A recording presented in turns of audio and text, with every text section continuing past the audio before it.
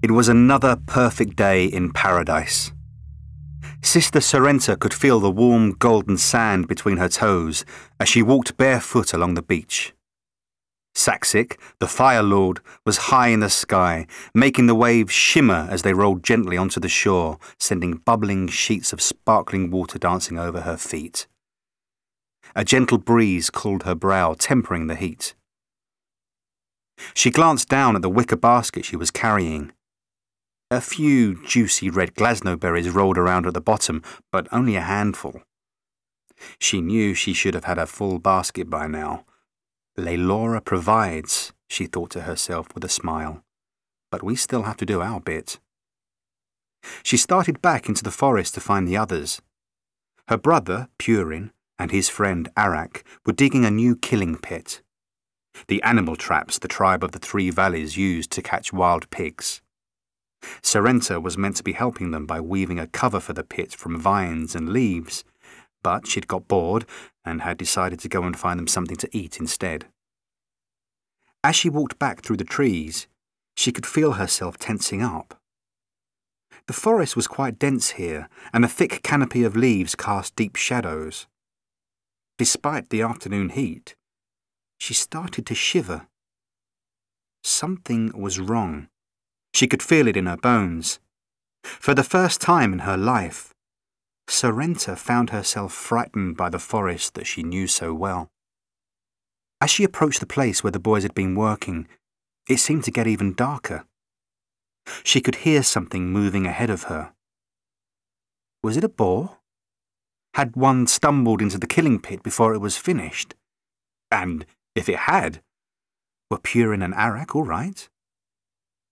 Sorrenta called their names nervously as she got nearer, unable to hide the alarm in her voice. There was no answer. She stopped in her tracks. Something was moving towards her. Something large. Sorrenta turned and ran, scarcely able to believe her eyes. It couldn't be. It was impossible. She must have imagined it. But there was no doubting the crashing sounds made by the thing that was now chasing her through the trees. She glanced back over her shoulder and got another fleeting impression of the creature behind her. This was no wild boar. It was a biped like herself, but much larger, hairy and bestial looking. Vicious, sharp talons at the end of each arm were slicing through the forest like machetes. She ran on blindly, fear driving her forward. She was nearly back at the beach now, but there was no let-up in the sounds of pursuit. As her feet began to run on sand rather than earth, she risked another look over her shoulder and paid a terrible price. Her foot caught on a piece of driftwood, and suddenly she was flying through the air. She landed heavily on the beach in a cloud of soft sand. Coughing, she rolled over onto her back and found herself in the shadow of the beast. Staring up at it, she realized that she had been right. All her life, Sorrenta had heard stories of the mythical monsters that were said to appear when her planet was in danger, but she had always thought they were just tales to scare children. Yet now, one of these legendary protectors of Laylora was right here, looming over her and blocking out Saxic's light. Her last thought, as the beast knocked her unconscious, was that nothing would ever be the same again. The Witiku had risen.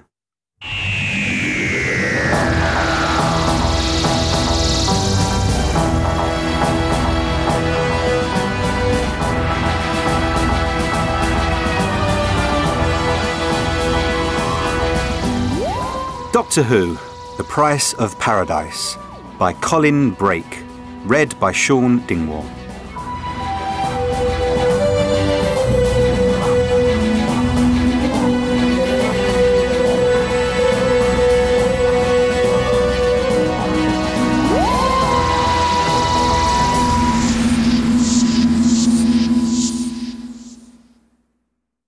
In the darkness of deep space, in an absolute vacuum, very little ever happens. In this particular part of space, nothing much had moved for thousands of years. Until now. Without any warning, space and time burped, whooped, and wibbled. And, where a moment ago there had been nothing, a spaceship appeared.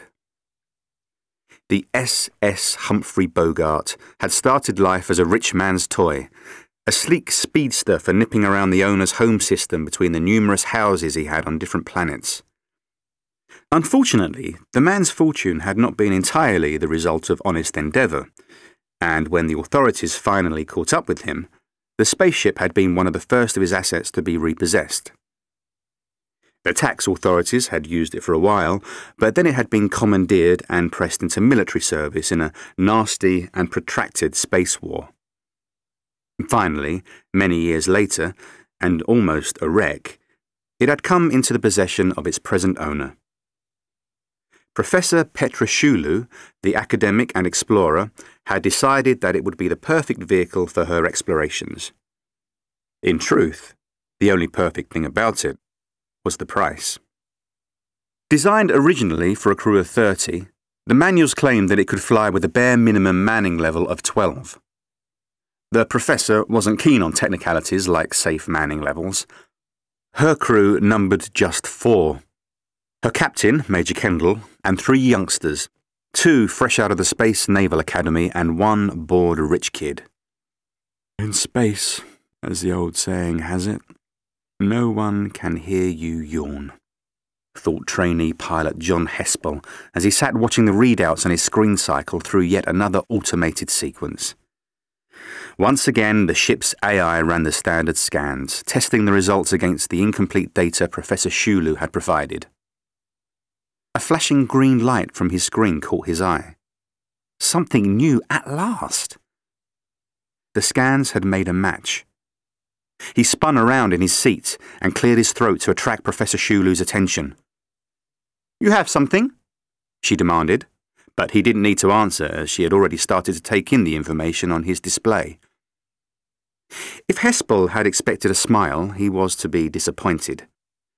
There was barely a shift in the tone of her voice, perhaps just the slightest hint of excitement. "Plot a new course, Mr. Hespel. If this scan is right, we're about to finally reach the Paradise Planet." Brother Rez and Sister Kaylin knelt quietly in front of the table of gifts. The big stone altar was the centerpiece of the main chamber of the ancient temple. In front of them, the shaman himself was walking back and forth, muttering a ritual chant and scattering jinnan powder on the floor. Kaylin glanced sideways at Rez, catching his eye. She had to bite her lip to stop herself from bursting out laughing, despite the seriousness of the situation. Rez narrowed his eyes, urging her to get a grip. Kaylin looked at him and smiled. How he had changed since she had found him all those years ago. She had been only a child herself, but she could remember the day they met as clearly as if it were yesterday. It had been the sound that she had heard first, a sharp, cracking retort like a massive tree being split by a giant's axe, then a rumble like her father's snoring, but much, much louder. Kaylin looked up and was shocked to see a plume of black smoke stretching across the sky. Something was falling. She followed the smoke with her eyes and saw a dark object at the front of the plume. As she watched, it plummeted into the forest with a final scream of sound. Kaylin decided to investigate. Something had torn through the forest, uprooting trees and scorching vegetation, leaving an ugly scar. Eventually, it had torn a groove into the ground itself, a deepening channel that was still smoking as Kaylin gingerly followed it. Finally, she reached the object itself. It was a metal egg, blackened and burnt after the rapid descent. Kaylin had never seen anything like it before in all her 6 years. Despite her fears, she crept closer. She was trying to remember the stories that Brother Hugin was always telling the children, about the old days when Laylora's guardians would stalk the land. Was it possible that the Witiku were born from metal eggs like the one in front of her? Brother Hugin said that the Witiku would return if they were needed, but the Witiku only attacked to protect Laylora, didn't they? Kaylin was sure she had done nothing to upset her planet. Hardly daring to breathe, Kalon reached the object. It was steaming hot. The air above it rippled in an intense heat haze. Suddenly, there was a hiss of escaping air and a hatch began to open. She looked inside. Kalon could hardly believe her eyes. This was no monster from myth and legend. Small and helpless, with chubby little arms and chubby little legs, it was a baby. That had been 15 years ago.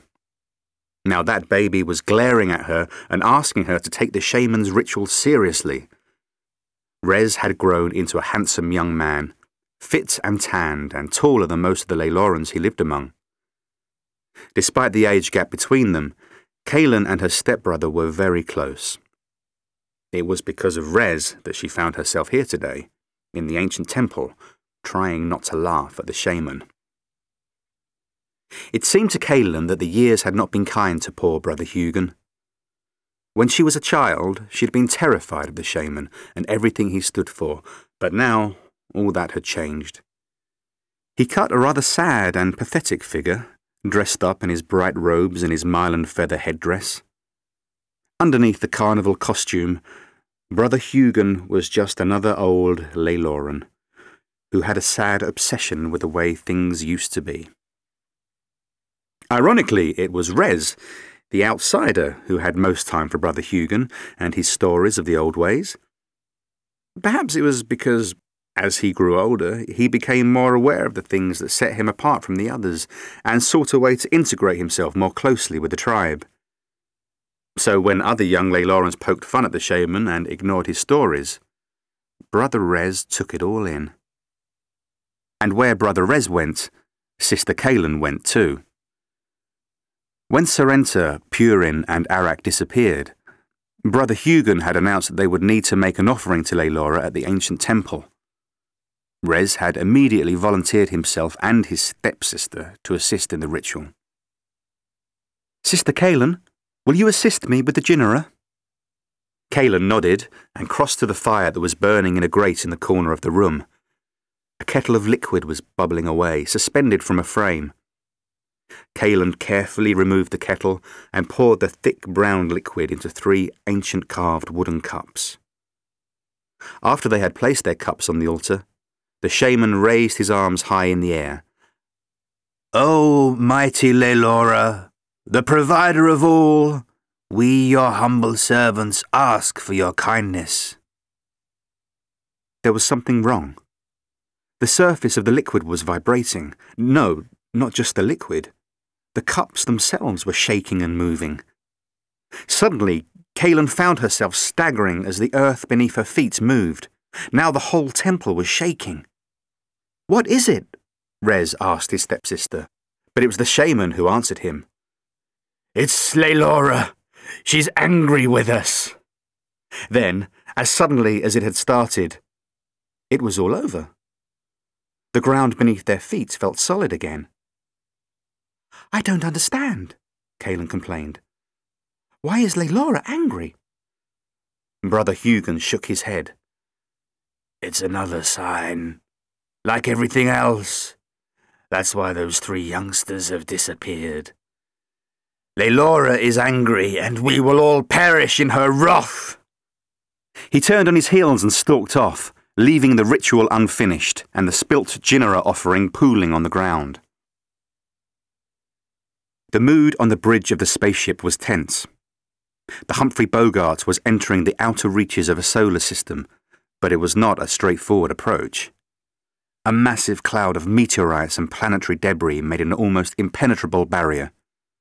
As soon as it became clear that some very fine piloting would be required if the ship was to pass through this belt unscathed, Hespel had relinquished the helm to the captain. Major Kendall was Professor Shulu's right-hand man. Like the ship, the Major had seen action in wartime and bore the physical and mental scars to prove it. Hespel looked on in awe as the veteran Space Marine steered the ship manually. Kendall had nerves of steel and the reflexes of a panther, a winning combination. Nevertheless, Hespel found he had to remind himself to breathe as he watched their slow forward progress. He looked around the bridge and saw that the rest of the crew were reacting in the same way. At the communications console, even Jay Collins, whose perpetual air of boredom always rankled with Hespel, seemed tense. Jay, born to a family of intergalactic lawyers, had never had to work for a credit in his life. Hespel couldn't quite work out why he had volunteered for this mission. Perhaps he had expected it to be more exciting. Well, it was certainly getting exciting now. The final member of the crew sat beside Hespel at the navigational and ship management consoles. Hespel let his gaze linger on Anya Baker for a second. The pretty, petite brunette with the round, open face looked as fragile as a porcelain doll, but he knew she was a tough cookie underneath. At the back of the crew, Professor Shulu was leaning against the wall, looking utterly relaxed. It was amazing. Hespel wasn't sure exactly how long the professor had been searching for this mysterious planet, but he knew it was a matter of years, not months. How could she be so cool now that they were on the verge of finding the holy grail that she had been searching for all this time? The young pilot wondered if she was quite human. "Professor, we're through." Kendall's speech was a low growl at the best of times, but even Hespel could hear the relief in his voice. On the main screen, a beautiful green-blue gem of a planet could now be seen. Was this really the fabled Paradise Planet? Without warning, the ship suddenly shook violently. Every console on every instrument fell dark. Then the spacecraft began to spin. "Are we under attack?" It was the professor from somewhere over his shoulder. "Some kind of electromagnetic pulse," came the calming tones of Kendall. "Electrical power is out. The emergency generators are coming online, but we can't reboot all the systems at the same time."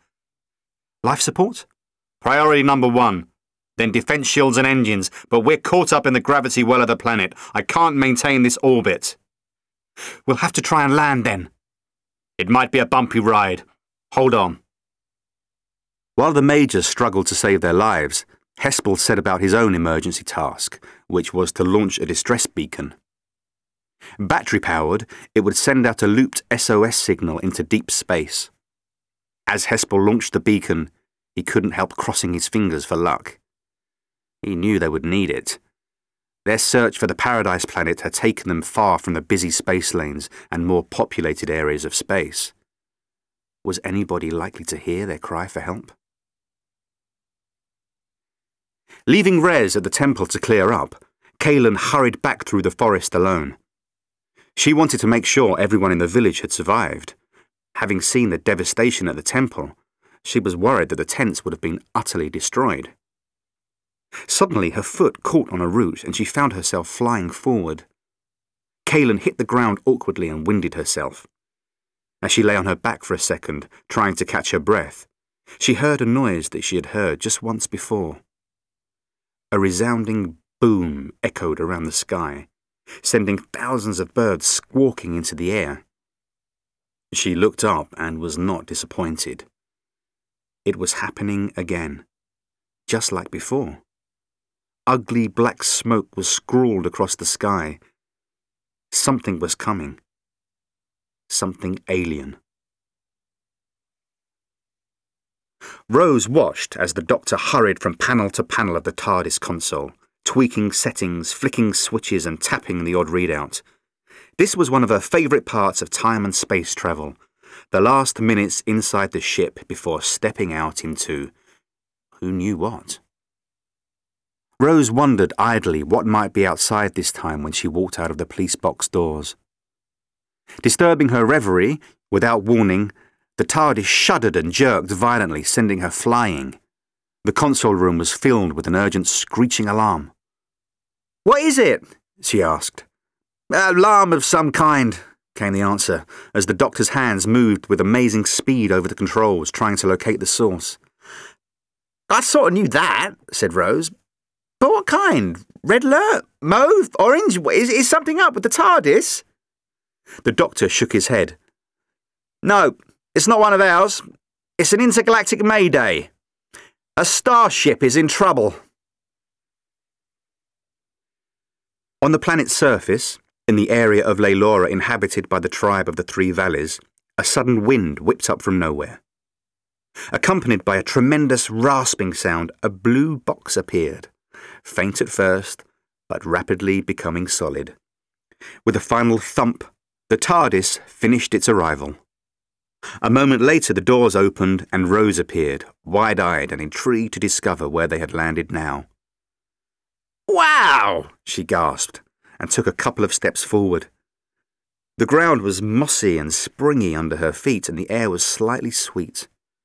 To one side of her, Rose could see a rich green forest disappearing into the distance, where she could faintly make out glorious snow-tipped mountains. In the other direction was a perfect desert island beachfront, consisting of endless white sands and a beautifully inviting turquoise sea. "Are you sure this is the right place?" The doctor put his arms on her shoulders and gently turned her around. "How about that?" He pointed behind the TARDIS, where, in the far distance, an ugly column of thick black smoke rose from the forest floor.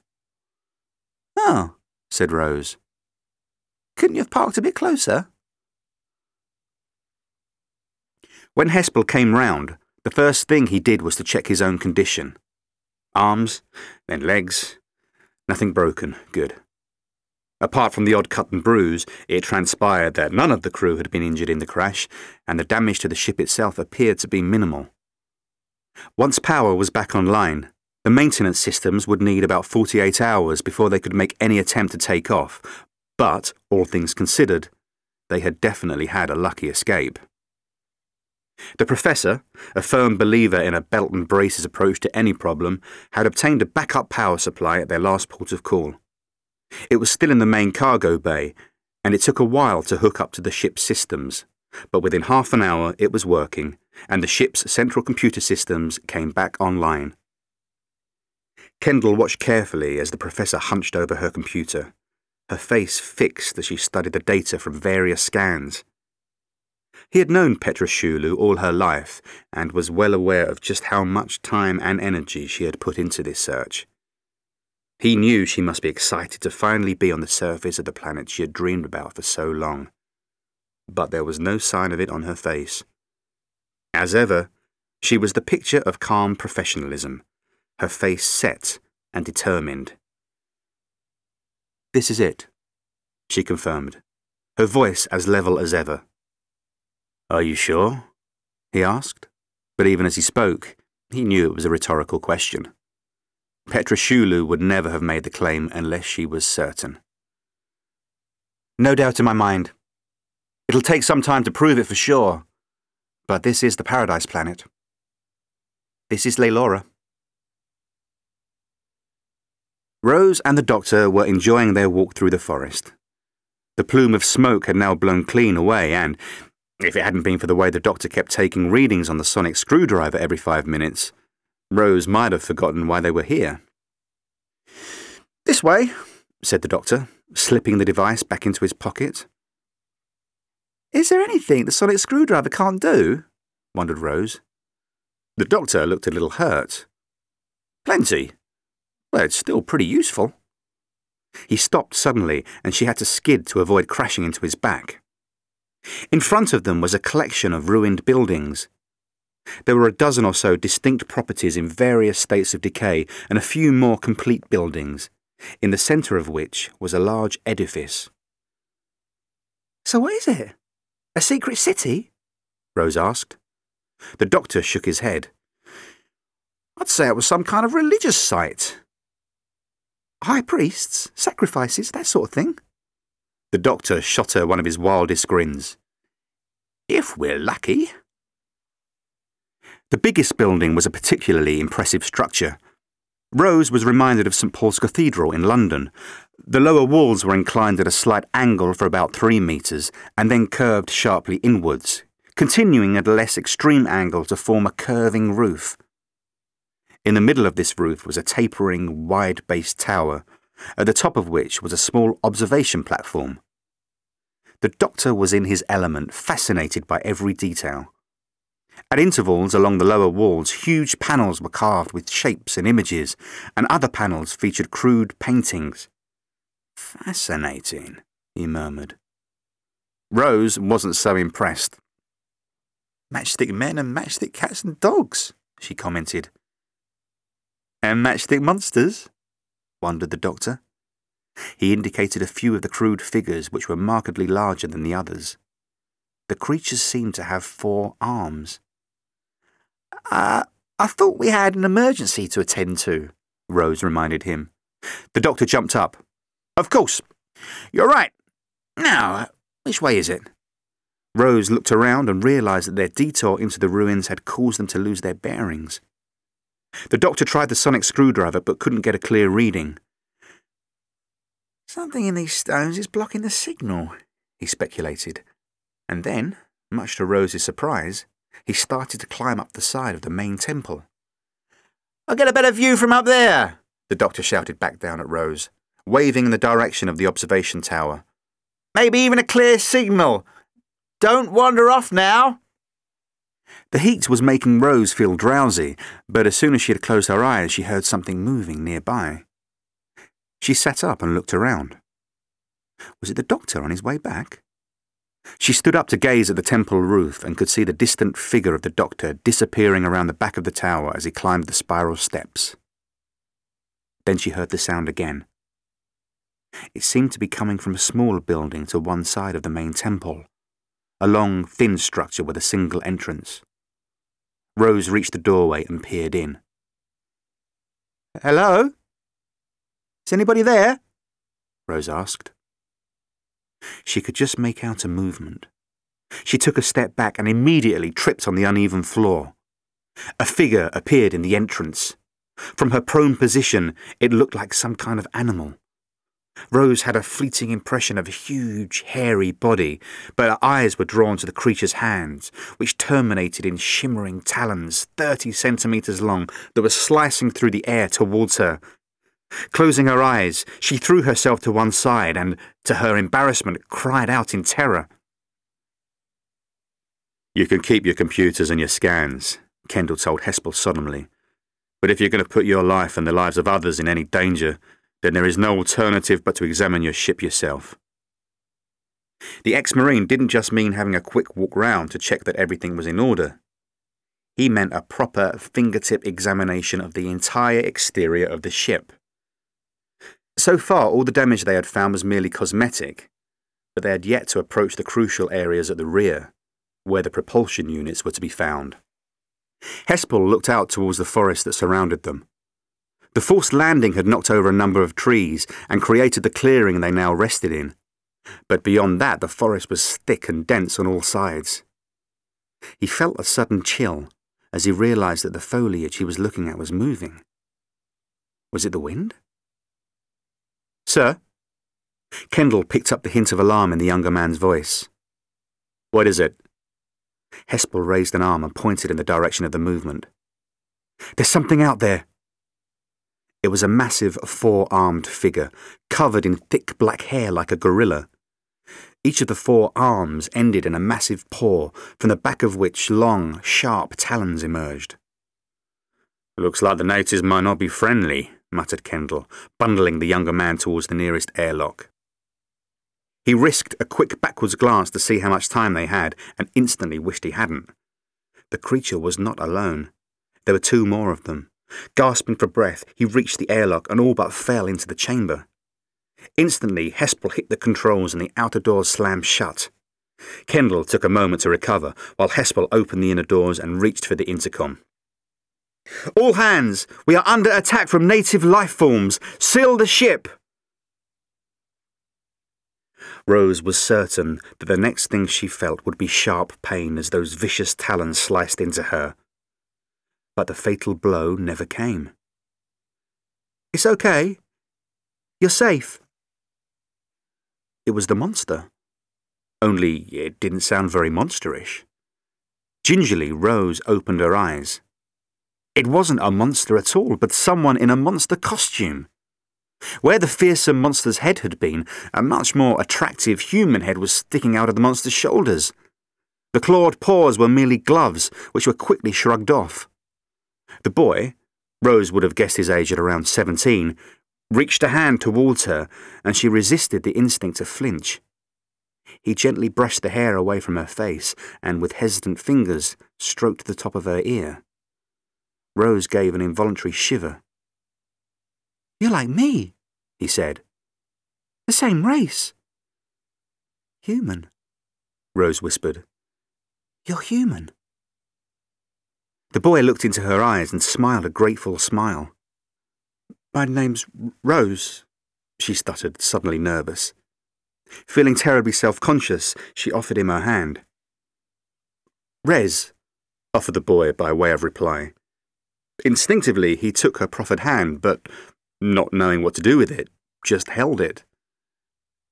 "You're meant to shake," explained Rose kindly. A frown flitted across the blonde boy's face, and then he started to shake his entire body. Rose couldn't stop the laughter bursting out. Her new friend started laughing too. Soon the pair of them were helpless, leaning against each other for support, the discarded monster costume forgotten at their feet. The view from the observation point was breathtaking.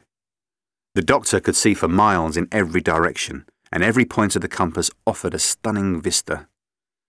This planet truly was a beautiful place. But it was more than just a visual thing. It felt wonderful too.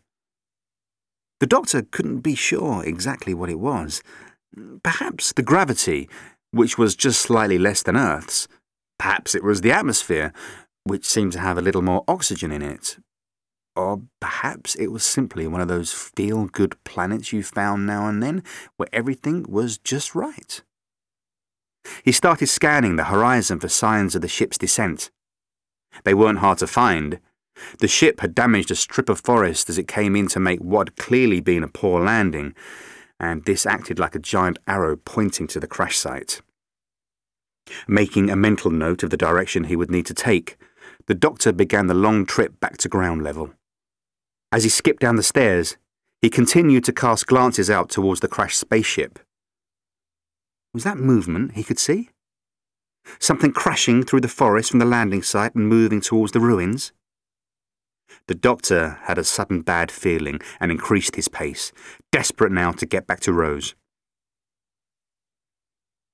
Having been unable to breach the spaceship's defences, the creatures had retreated into the forest. Kendall decided that they should follow them. The ex-Marine led the way, plasma rifle cocked and ready in his hands. Hespel and Collins followed. Kendall waved a hand to slow them down.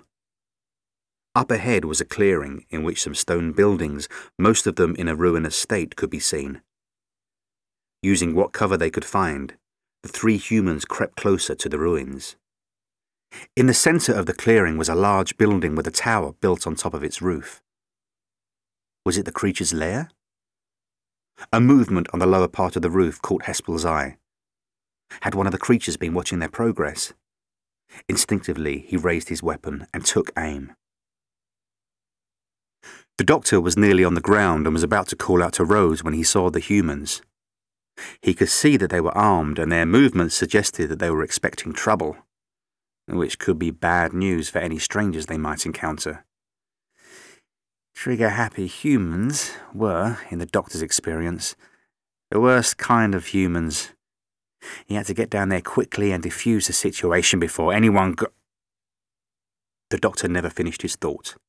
A blast from one of the soldiers hit him, stunning him instantly. As they reached the temple doorway, Rez suddenly stopped and indicated that Rose should be quiet. Across the ruins, she saw what looked like another human, but this one was dressed in some kind of uniform and, more worryingly, was carrying a weapon. Suddenly, the man with the gun was reacting to something above eye level. He raised his weapon. A cold dread hit Rose in the stomach. She was about to shout a warning, but Rez grabbed her. Rose watched helplessly as the man fired a blast, and a moment later the unconscious figure of the doctor rolled off the roof and fell to the ground. Two other humans, also armed, joined the man who had shot at the doctor. Rose and Rez watched as the three strangers had a hushed conversation. The doctor's eyes flicked open. As Rose watched, he gave her a deliberate wink and then closed his eyes again. He's playing possum, she thought to herself, and he wants me to go along with it. The oldest of the three strangers, who looked to be in charge, checked the doctor and, satisfied with his condition, ordered the other two to pick him up. With a last quick look around the ruins, the leader led his two juniors and their captive away. They must have come from the crashed spaceship, Rose decided. And now he's letting them take them there. But he's expecting me to follow, I'm sure he is.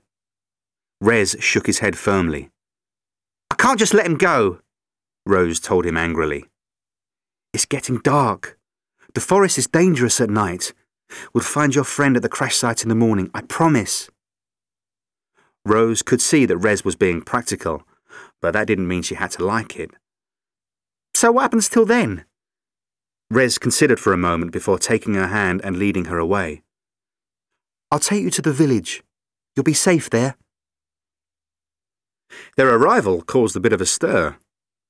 Rez led Rose through the crowd to a particular tent where she was introduced to his adopted mother, Jaylette, who instantly gathered her into a warm hug. Then a girl who seemed to be a couple of years older than Rose appeared from within the tent. Rose, this is Kaylin, my sister, Rez said. She's like you, exclaimed Kaylin, and there was an odd mixture of surprise and sadness in her voice. What did she mean, like him? And then Rose noticed the girl's hand, which was grasping Rez's arm. She had only 3 fingers. 3 fingers and a thumb. And the other hand was the same. Now, as she looked more closely, Rose could see that all the Laylorans had the same number of fingers. They had rounder eyes and flatter noses, and their ears were gently pointed. No wonder Rez had checked out her ears when they'd first met. They might not be as weird-looking as the Mox of Balhoun or the Ood, but these were aliens. I don't understand. You're human, but they're not. Is that right? She asked Rez. We found him when he was a baby, in a little skyboat, explained Jaylette. Rose nodded. Just like Superman, but without all the super strength and X-ray vision, she thought to herself. But didn't anyone come looking for you? She asked. You must have come from somewhere. Rez shrugged. I don't know. Rose persisted. Somewhere out there, someone must know who you are, where you come from. You might have relatives, parents. The tribe are my family now, Rez told her solemnly. Brother Hugon will want to see her, Kaylin said, interrupting their discussion. Rez nodded and led Rose towards a large tent that was more gaudily decorated than most. Brother Hugon is our shaman, he explained, so Rose wasn't surprised when the tent flap was pulled back and an extraordinarily attired Layloran appeared. He was one of the oldest natives she had seen up to now, with skin so weathered by the years that it looked like leather. His face was decorated with stripes of makeup, and a heavily jewelled necklace hung around his neck. Laylora is angry, announced the shaman. She will call forth the Witiku. We must prepare ourselves. Witiku? What are they? Queried Rose. They're mythical monsters that appear when Laylora is threatened, Rez said. That costume I was wearing is meant to represent them. Brother Hugon was speaking again. Our ancestors knew how to keep Laylora happy. We have forgotten too many of the old ways, he announced. There is only one way to placate Laylora's wrath. We must make her an offering. An offering? What was he going to do? Hand round a collection plate? In the silence that followed, Rose began to get a nasty feeling that the old man had something a bit more drastic in mind. Laylora demands a blood sacrifice. Rose swallowed hard. Blood sacrifice. She didn't like the sound of that. She looked around and realised, with a shiver of dread, that all the Laylorans were staring at her. Brother Hugon wanted to offer his precious living planet a sacrifice, and he appeared to have chosen her for the honour. The problem with being in a very small crew, Hespel decided, was that there weren't enough junior ranks to assign all the really tedious jobs to. Now they had a prisoner, and someone had to guard him. Hespel thought he had definitely drawn the short straw. Not much of a cell, is it? He nearly fell off his chair. The prisoner was awake. I'm sorry, he muttered, utterly wrong-footed. It's nothing to apologise for. I've seen worse. In fact, by most standards, this is pretty cosy. Just not very cell-like, that's all. The prisoner was sitting up now, looking around the cabin with curious eyes. It's not actually a cell, you see, Hespel started to explain. It's my cabin. I'm being held prisoner in someone's bedroom? We, don't really have anywhere else. Fair enough. I'm the doctor, by the way. And with that, he was on his feet, extending an arm for an old-fashioned handshake. Hespel actually found himself about to return the gesture when he remembered the nature of their relationship and brought his weapon up to bear on the stranger. Trainee Pilot Hespel, he offered a little lamely. Pleased to meet you, I'm sure, said the doctor. There's really no need for that, you know, he added, gently pushing the barrel of the weapon away from him. I'm not dangerous. I guess you don't look much like the monsters, but I didn't know that when I shot you. Hespel allowed himself to look a little embarrassed. Sorry about that. The doctor smiled. Not to worry. No permanent damage done. So, what was that about monsters, then? Rose looked around at the locals, who had her surrounded on all sides. They seemed to be lapping up everything the old man was saying. Were they really thinking of sacrificing her? Before the shaman could make any further move towards that end, Rez stepped out of the crowd. Wait, he called out. Just hold on a minute. Is this how Laylora wants us to treat our visitors? With suspicion and hatred and a violent death? As Rez spoke, he moved subtly to take up a position between Rose and the shaman. When I came here, as a baby, you welcomed me and took me into your homes. Why is this arrival any different? There was an awkward silence, and for a moment Rose wasn't sure which way things were going to go. But then the moment broke, and the mood of the crowd changed. Brother Hugon could sense it too. I didn't mean that we should sacrifice the girl, he explained, hurriedly backtracking. But we must appease Laylora in some way. Whatever you think we need to do, whatever ritual must be performed, I'll help, Rez told him. But killing Rose isn't going to do anything for anyone. Rez is right, Mother Jalette's voice rang out. Brother Hugon did not mean to frighten Rose, did you? The shaman shook his head. Of course not. He looked Rose in the eye and added, I'm sorry. Despite everything, Rose felt some sympathy for the old man. A moment ago, he had seemed so important and vital to the village, and now he looked like a joke. I will perform the ritual of understanding, Brother Hugon announced, with as much dignity as he could muster, and disappeared into his tent. The crowd broke up, drifting off in various directions. Rez led Rose to a small tent that was situated a little way to the side of the larger tent belonging to Mother Jalette. She wondered what it must have been like to be brought up knowing that you were different from everyone else. Was he teased when he was younger for not having the pointy ears or for having the extra finger? It must have been hard for him. Do you know much about your... Rose hesitated, unsure what the right word was. About who you are and where you come from, she continued finally, changing direction. My real parents, he replied. That's what you were going to say, wasn't it? Blushing, Rose nodded. I know a little. There were some things packed into the escape pod I landed in, some keepsakes. A weird cube thing, he trailed off. I'm sorry, murmured Rose. The doctor looked up as the cabin door opened. It was a woman. "I'm Professor Petroshulu. I'm in command of this mission," she announced. "I'm sorry that you've been inconvenienced like this." The doctor smiled disarmingly. "Oh, it's no trouble," he began. "I'm the doctor. My friend Rose and I picked up your Mayday signal and we're here, wherever we are, to help." The professor frowned.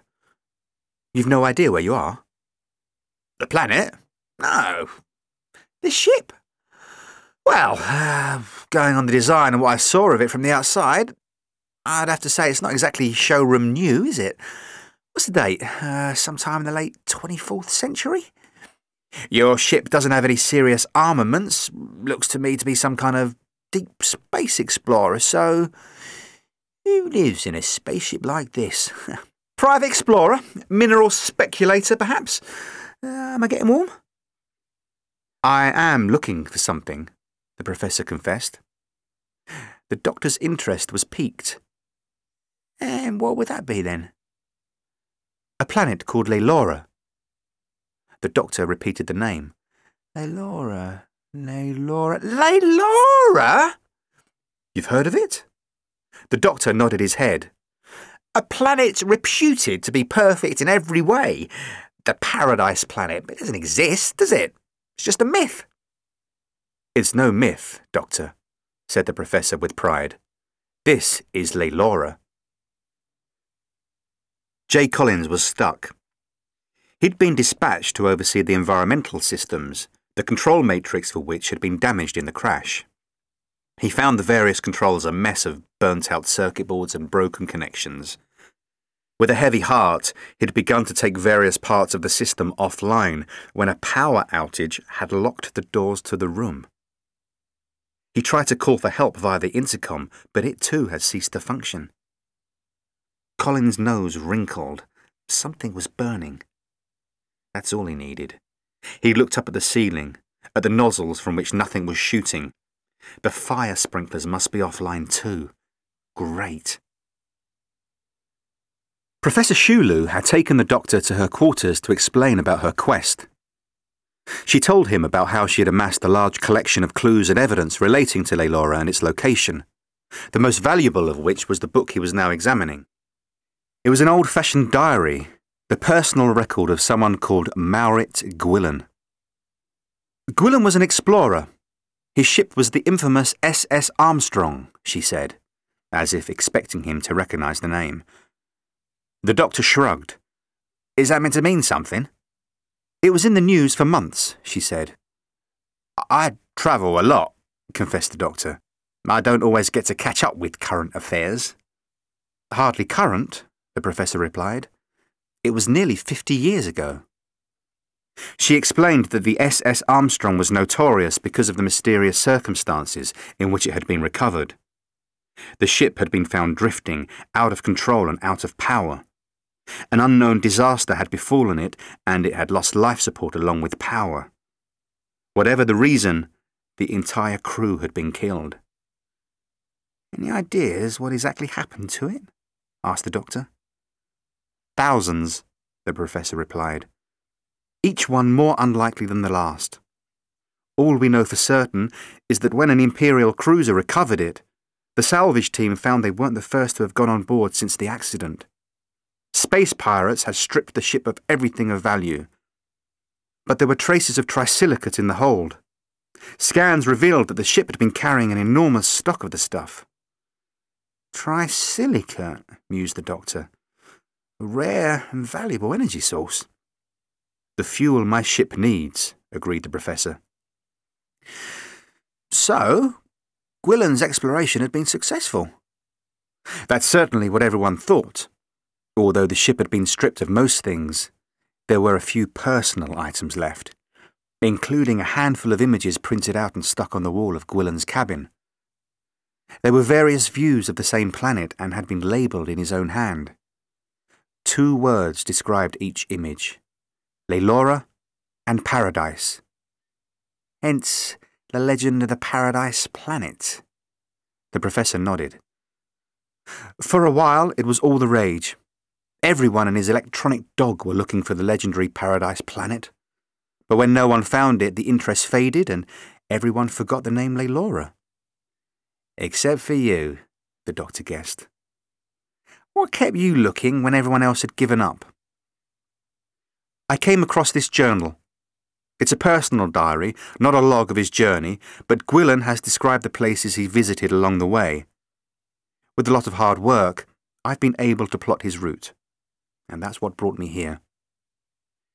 Is it me, or is it hot in here? Asked the doctor suddenly, feeling around the cabin wall with the palm of his hand. Now you come to mention it, it does feel a bit hotter than usual. The doctor sniffed the air. It is getting warmer. Where are your environment controls? A worried expression appeared on his face. I think you may have a problem. It was now fully dark outside the tent. Rose bombarded Rez with questions about his life on Laylora, and the teenager, excited to have another human being to talk to, was happy to tell her everything she wanted to know. The tribe lived in harmony with nature, Rez told her. It's balanced. Everything plays its part. If something bad happens, something good will happen to keep the balance. At least, that's how it used to be. What's changed? Asked Rose. Rez shrugged. I'm not sure. No one is. But recently there have been more bad things than good. Some of the harvests failed last year. There have been earthquakes, storms, strange weather. And then there are the Witiku. Rose remembered the name. The creatures the planet calls on to protect itself. The Witiku are meant to appear in times of great danger, explained Rez. That's why Brother Hugan is so worried about the crop failures and the weird weather. He fears the Witiku will walk again. Maybe they already are. Maybe that's what's happened to... Rez suddenly stopped. What? Demanded Rose. Rez took a deep breath. Yesterday, 3 people disappeared. Brother Arak, Brother Purin, and Sister Sorrenta. They were digging a new animal trap and they never came home. We searched and searched, but there's been no sign of them. They've just vanished. He stopped and looked away. People are saying the Witiku took them. I'm sorry, said Rose. They're just kids, my age. And they've just gone, Rose, completely gone. The doctor hurried along the spaceship corridor, leaving Professor Shulu trailing in his wake. Next door on the right, she called after him. She couldn't quite work out how it was that a man who had been their prisoner a few minutes ago was now acting as if he owned the place. Together, the doctor and Professor Shulu forced the door open. Clouds of noxious smoke poured out into the corridor. The doctor clasped a handkerchief over his nose and mouth and pushed his way into the room. The professor followed him as best she could. Something must have shorted, she hazarded, seeing the environmental control panels ablaze. She looked around for the fire extinguisher, but the cradle was empty. The reason soon became clear as the doctor unleashed a jet of fire-killing chemical foam, which quickly did its job. As the fire spluttered and died and the smoke cleared, they both became aware of a third figure in the room, lying prone on the floor to one side of the console that had caught alight. The doctor gave the body a quick examination, but he quickly realised that nothing could be done for the poor man. I'm sorry, he said finally. No need to apologise. You put the fire out, didn't you? The doctor's eyes narrowed. I was talking about your crew member. He's dead. According to his uniform tag, his name is Collins. The professor looked over in the direction of the body. She nodded. J. Collins.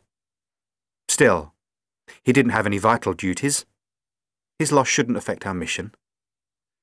Vital duties? The doctor was almost beside himself with fury. A man has just lost his life. The professor still looked unconcerned. He knew the risks. Deep space travel is always dangerous. And with that, she turned back to examining the damage to the controls. They seemed to have been talking for hours. When Rose poked her head outside the tent, she saw that most of the other fires had already been extinguished. The rest of the tribe must have gone to sleep ages ago. Rez was at the fire, mixing up a hot drink in a pot. "What happens now?" asked Rose a little shyly. "Now? Now we have a nice cup of ginera," replied Rez with a broad smile. Ginera turned out to be a coffee-style drink, but with a hint of chocolate to it. It was, Rose had to admit, rather tasty. "Do you think there really was some kind of creature like that suit you were wearing?" she asked. Rez looked her straight in the eyes. "Yes, I do. I've seen too much at the temple and around it. Murals, paintings, statues. I'm sure the Witiku were real once." Seeing Rose's face, Rez hurriedly reassured her. "But that was all a long time ago. I don't think we're going to be seeing a Witiku any time soon," he promised her. And at that precise moment, a fist of razor-sharp talons ripped through the wall of the tent, missing Rose by centimetres. She dived forward. Behind her, the savage talons sliced again and again through the fabric of the tent. Where, a moment ago, there had been a solid wall of leather, there was now a mass of thin shreds. Stepping through this new entrance was a creature that Rose recognised instantly as a Witiku.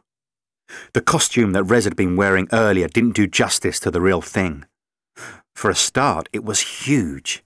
It had a distinct smell, a strong animal odour of sweat and zoos. Rose realised with a shudder of fear that there were actually 4 sets of talons, as the terrifying creature had 2 extra arms. The head, thrown back as it roared angrily, was an ugly mass of hair and fangs, with wild red eyes that showed no sign of intelligence. She looked around for something, anything she could use as a weapon. Her eyes alighted on the steaming hot cup of ginera. She grabbed the cup and threw the contents in the direction of the creature's face. To her surprise, it squealed and retreated, clearly in pain. Rose was amazed. Surely the ginera hadn't been that hot. But whatever the reason for its success, her makeshift weapon was certainly having a devastating effect. The creature fell to its knees and clutched at its face. "Rose, quick!" It was Rez at the tent flap, beckoning to her. Rose ducked around the creature and joined him. The village was in pandemonium. People were screaming and panicking, running in all directions. It was impossible to see how many of the creatures were attacking them. At the edge of the village, they found Brother Hugin shouting and gesticulating. "We need to get to the temple," he was calling. Rose looked back as one of the creatures appeared with an unconscious villager on his shoulder. "They're taking people!" she cried. "If you don't come now, you'll be next," Rez insisted, and Rose allowed him to lead her away. Behind them, she thought she could hear sounds of pursuit, but after a while these faded, and she was pretty sure they were no longer being followed. Suddenly, Rez pulled her to the ground, rolling her into the cover of a large bush. "Oi!" she began, but he covered her mouth with his palm and hissed a shh into her ear. Something was moving nearby. Rose squeezed her eyes shut. Just go past, she thought, just go past. Suddenly, the bush she was hiding under was pulled aside, and something reached down towards her. It was Mother Jaylette. "You nearly scared me half to death," she whispered angrily, but the Layloran woman didn't seem particularly concerned about that. "Quick, come with me," she whispered back. "Did everyone get away?" Rez asked. "Those that escaped are fine, but there are still some people unaccounted for." "And what about the creatures?" asked Rose. Mother Jaylette turned to her and put a finger to her lips. "That's what I want to show you," she whispered. "Look." She pulled back a curtain of vines, and Rose and Rez were able to see them shuffling away in the distance. "Where are they going?" Rose asked, but even as she spoke she had an idea of the answer. "That's the direction of the crashed spaceship, isn't it?" Rez nodded. "I think so." "Did you notice something odd about the Witiku?" Jaylette said. "Odd?" retorted Rose. "They're 2-metre-high hairy monsters with claws the size of skewers. How odd do they have to be?" "How many Witiku attacked the village tonight?" asked Jaylette, ignoring her sarcasm. "There were 3, Rez answered. With a sudden rush of understanding, Rose caught on to what she was getting at. "But just now, we saw a dozen of them or more heading for the spaceship." Mother Jaylette looked grim. "Brother Hugan was right. The Witiku army is growing. Another night like tonight and they will outnumber us." Rose thought she had the answer. "If Brother Hugan knows so much about the things, maybe he knows a way to stop them." Jaylette shook her head sadly. "You're right that he knows more about the Witiku than any of us. But Brother Hugan is one of the missing." John Hespel had been amused when the doctor persuaded Professor Shulu that she had stumbled across quite an asset in capturing him. The environmental control system had been a piece of cake for the stranger to fix, and having sorted that out, he'd volunteered his services for any other little job she might have. The doctor was currently using some kind of tool to seal a loose connection. The device buzzed and glowed with a strange blue light. "There, that should do it," he announced triumphantly. "That should start recharging now." He looked around, puzzled. "If the trisilica engines are offline, where's your power coming from?" "Emergency generator," Hespel said as if it was obvious. The doctor's eyes narrowed almost imperceptibly. "Show me." The young crewman led the stranger to the cargo bay. At the rear of the room was an ugly-looking metal machine which was giving off a terrible stench. Despite the foul smell, the doctor approached the machine to look at it more closely. "Is this really what I think it is?" "It's a microfusion generator." The doctor looked seriously unhappy. "Technology that is banned on most civilized planets. What on earth is this monstrosity doing here?" Hespel looked a little embarrassed. "It was the smallest but most effective backup power source, apparently." "Smallest and dirtiest," the doctor retorted. "Where are the coolant filters?" "There, aren't any." "So where are you venting the—" The doctor broke off as he spotted the answer to his own question. From the rear of the machine, a pair of clear hoses were carrying dirty yellow liquid away. The hoses led to a hatch in the wall of the room. The doctor ran over to examine it. "Tell me this leads to some kind of safe waste disposal system?" he demanded. Hespel shook his head. "It just goes outside," he said. The doctor got to his feet and moved swiftly to the door. "I need to speak to Professor Shulu," he announced, and disappeared before Hespel could stop him. The professor and Kendall were in the lab when the door burst open and the doctor spilled into the room like a force of nature. "You have to shut down that generator." "I'm sorry?" "You're pouring toxic waste onto this planet's surface in violation of every rule in the book. You have to shut it down." "We're a long way from the Empire's court, Doctor. This far from home, we have to make our own rules." "I thought you were looking for paradise. Do you want to destroy it before you've had a chance to look around?" Professor Shulu just shook her head. "Don't be so melodramatic, Doctor. It's a big planet. Even if we run the generator for a week, it's only a drop in the ocean." The doctor looked aghast. "How dare you? You're visitors here. Can't you treat the planet with some respect?" The professor crossed her arms and leaned back on her console, preparing herself for a long argument, but she never got her chance as Hespel came running into the room. Kendall sighed. "Doesn't anyone knock anymore?" "Sorry, sir," gasped Hespel, but they're back. The creatures, and this time there are more of them." The crew were having some success in holding back the creatures, but despite the superiority of their firepower, they were clearly outnumbered. Kendall, leading from the front, was the furthest away from the spaceship, while Hespel and Baker had found positions at either side of the airlock. Professor Shulu was looking out from the edge of the doorway. "It's too dark out there," she complained. The doctor's eyes had already adjusted to the lack of light. "This isn't a random attack. They want something." "Yes, Us. The doctor shook his head. Something else. There was a noise from above, a metallic clanging. They're on the hull, he exclaimed. Two of the creatures dropped down from above, directly in front of them. The professor raised her weapon, but the doctor pulled her back before she could use it. He pinned both her arms to her side. Let them in. Find out what they want. The woman struggled in his grip. Let go of me, you idiot. They'll kill us. No. Oh, I don't think so, the doctor insisted. And, as if to prove him right, the two giants moved straight past the pair of them and disappeared into the ship. The professor set off after the invaders. The doctor followed as they headed for the cargo bay. They're in there, she told him. I thought they might be, he said. I think you've just been invaded by radical environmentalists. Awful crashing sounds of destruction could be heard from within. They're smashing the generator. I told you, the doctor reminded her. It was polluting the planet.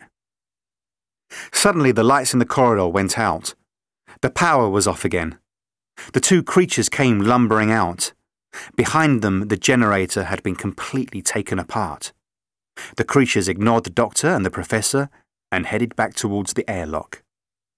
They followed the monsters at a discreet distance.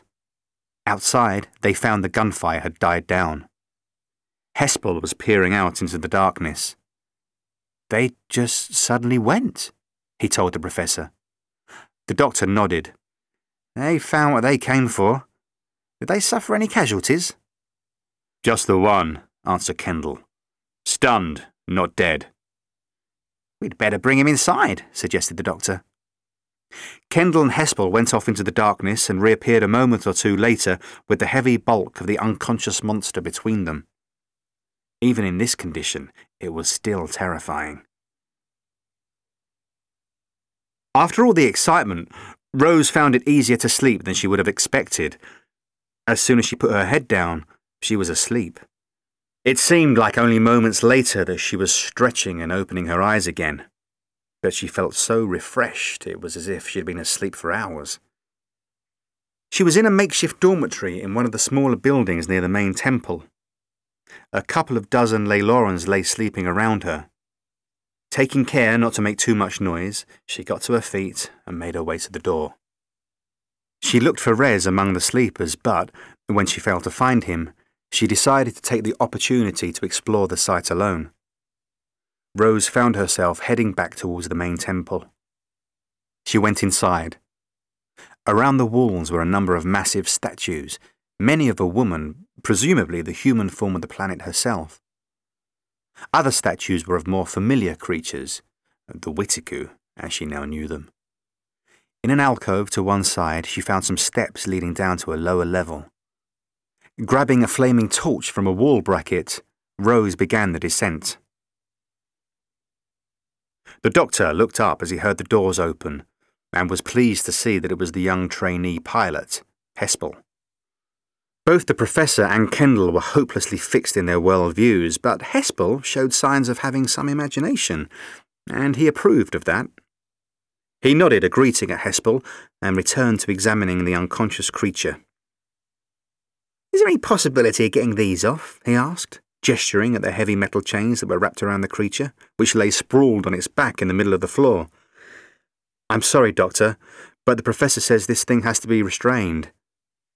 I don't think it's dangerous, explained the doctor. I really don't. They only wanted to stop you from poisoning the planet. There's more to them than meets the eye, I'm sure of that. Hespel came closer, intrigued. What do you mean? He asked.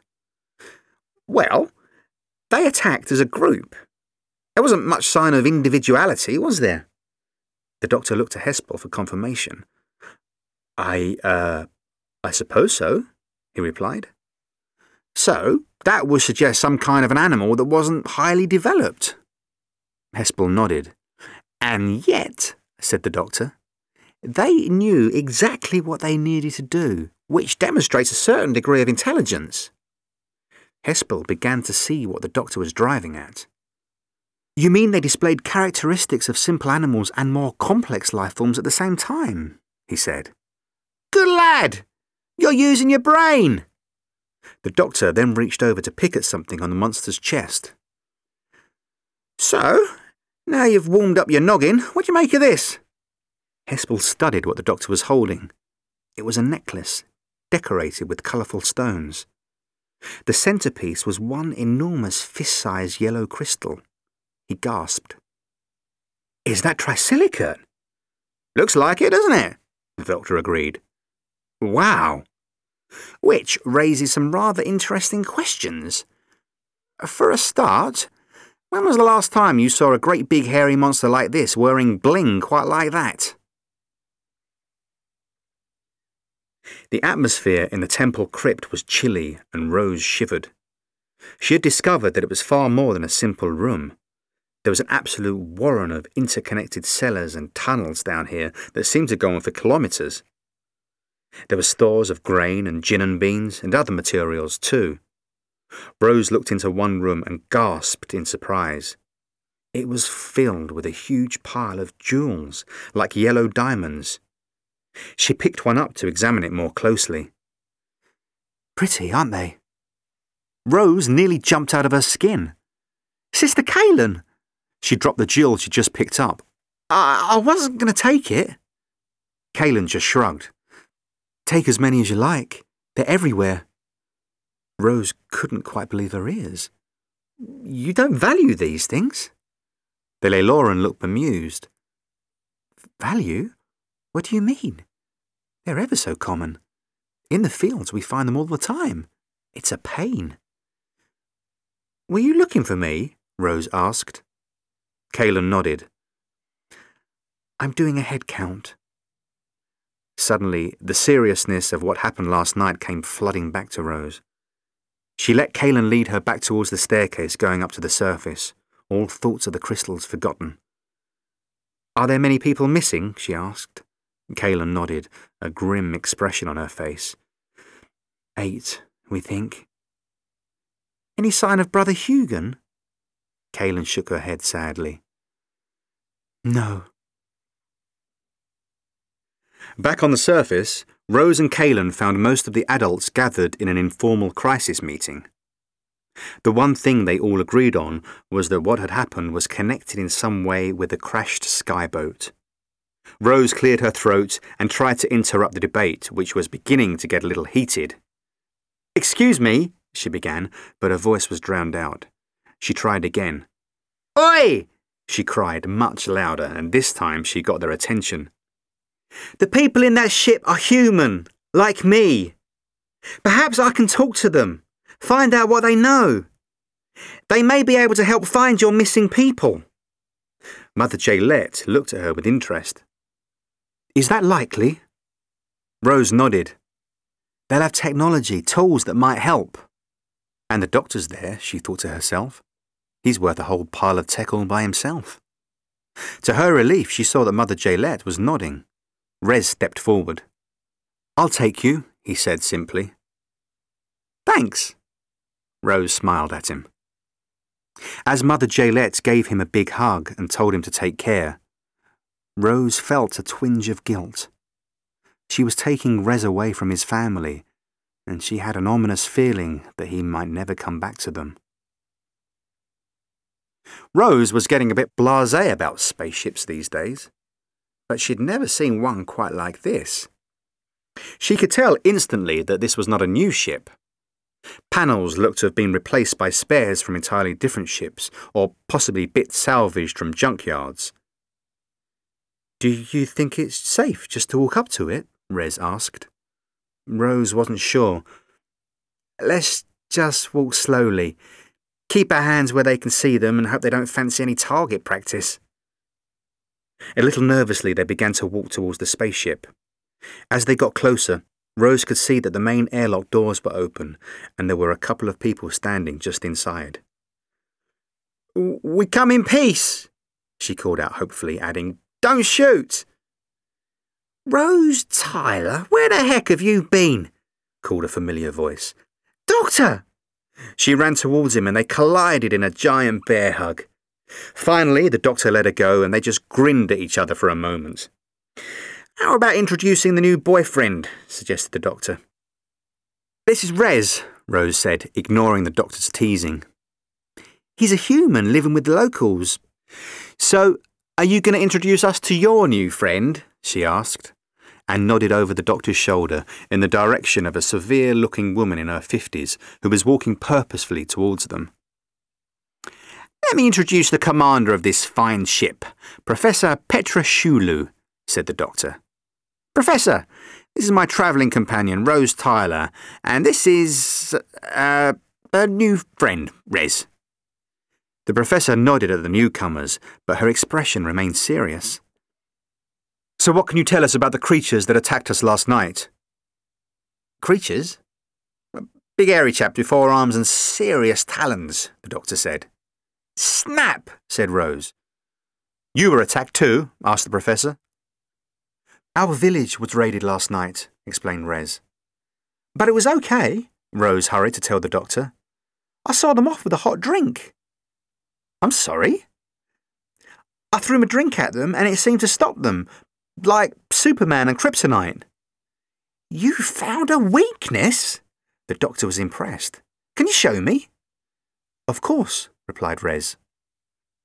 Luckily, it didn't take Rez long to find a jinan bush, heavy with fruit, not too far from the spaceship.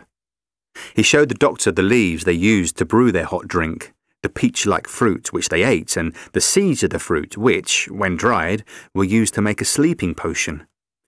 What an incredibly useful plant, commented the doctor, impressed. Laylora provides, replied Rez automatically. Does she really? That's very convenient. The doctor gathered a handful of the leaves and fruit, then stood up. Let's find out what makes this stuff tick, shall we?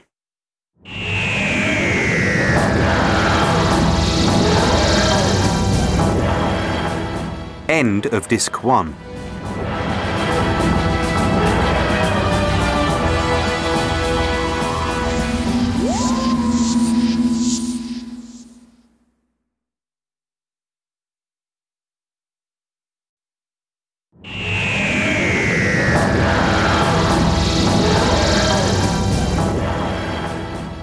Disc 2.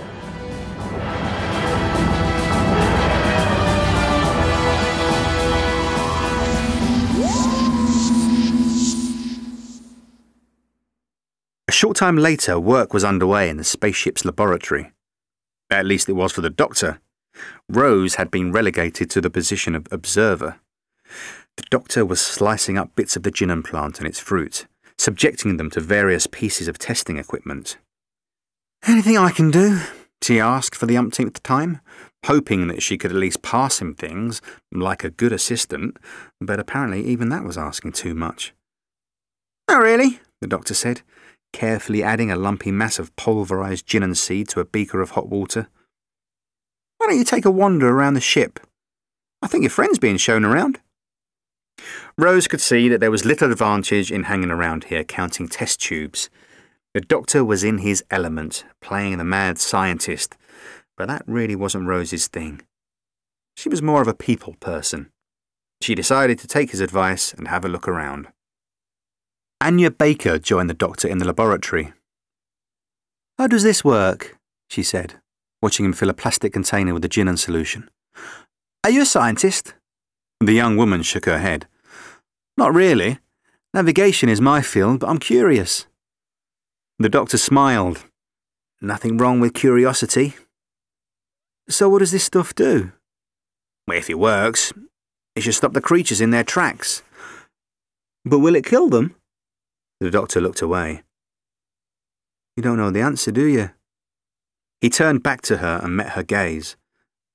Not entirely, no, but I'm hoping it won't be fatal. There's only one way to find out, though. We need to test it. Baker realised what the doctor was suggesting. You want to try it on the creature we caught? Of course not. That would be cruel and dangerous.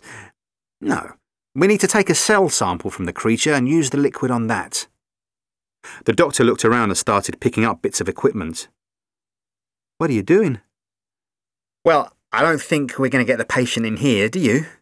So we'd better take what we need to the cargo bay and do our little experiment there.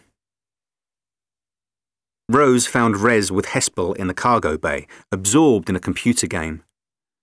Neither acknowledged her presence. It was obvious that she wouldn't get any sense out of them until the game was over, so she wandered over to take a closer look at their prisoner.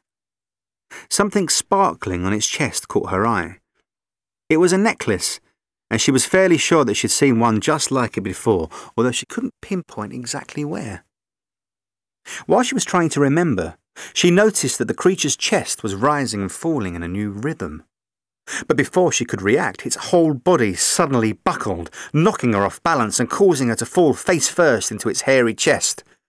With a roar of fury, it pulled at the chains with each of its 4 arms. For Rose, it was like being on a bucking bronco as the creature used all its strength to yank at the bonds. To her horror, the chains were not up to the strain. They twisted and then snapped simultaneously. The creature sent her flying as it stumbled to its feet. Rose found herself colliding with Hespel, who was reaching for his weapon. The two of them fell in a heap on the floor. Rez backed against the nearest wall as the creature moved towards him. Suddenly the doors opened and the doctor was there. Behind him, the female crew member, Baker, was carrying a large plastic container full of some brown liquid. Baker tossed the container of liquid to the doctor. "Try this." "Doctor!" Rose urged him. "Sorry, fella," he muttered as he tore the cap off the container and threw the contents at the creature. It screamed as the liquid hit, then fell to the floor. "Look!" cried Baker. As they watched, amazed, the creature began to change right in front of them. Its hair retracted and its whole body shrank. It became man-sized. With a sudden burst of inspiration, Rose realised what was happening. "The Whittaker! They're the missing people!" Even as she said it, the transformation was complete. A dazed Brother Hugon was lying on the floor. Anya Baker was open-mouthed at what she had seen.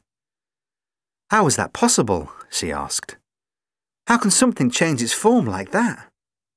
Rose glanced at the doctor and smiled to herself. "Oh, you'd be surprised," she muttered. "So, now we know where all these monsters are coming from," said the doctor. "We need to get a whole lot of this generous stuff made up." Rez cleared his throat. "I might be able to help you there," he told them. "We use gin for so many things. We've got huge stockpiles of it in the village."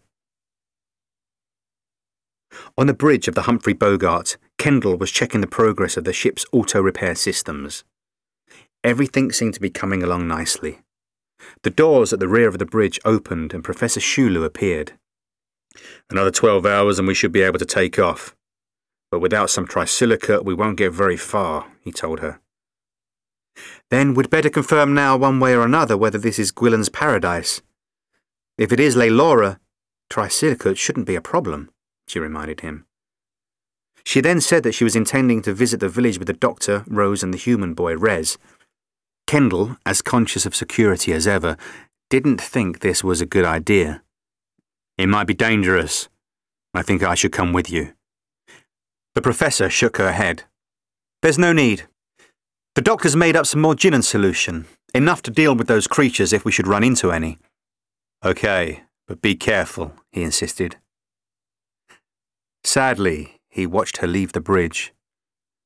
What had happened to the bright-eyed young woman he remembered so vividly on her graduation day? He shook his head slowly. It was no good thinking about the past. That Petra Shulu was long gone, and in his heart he knew why.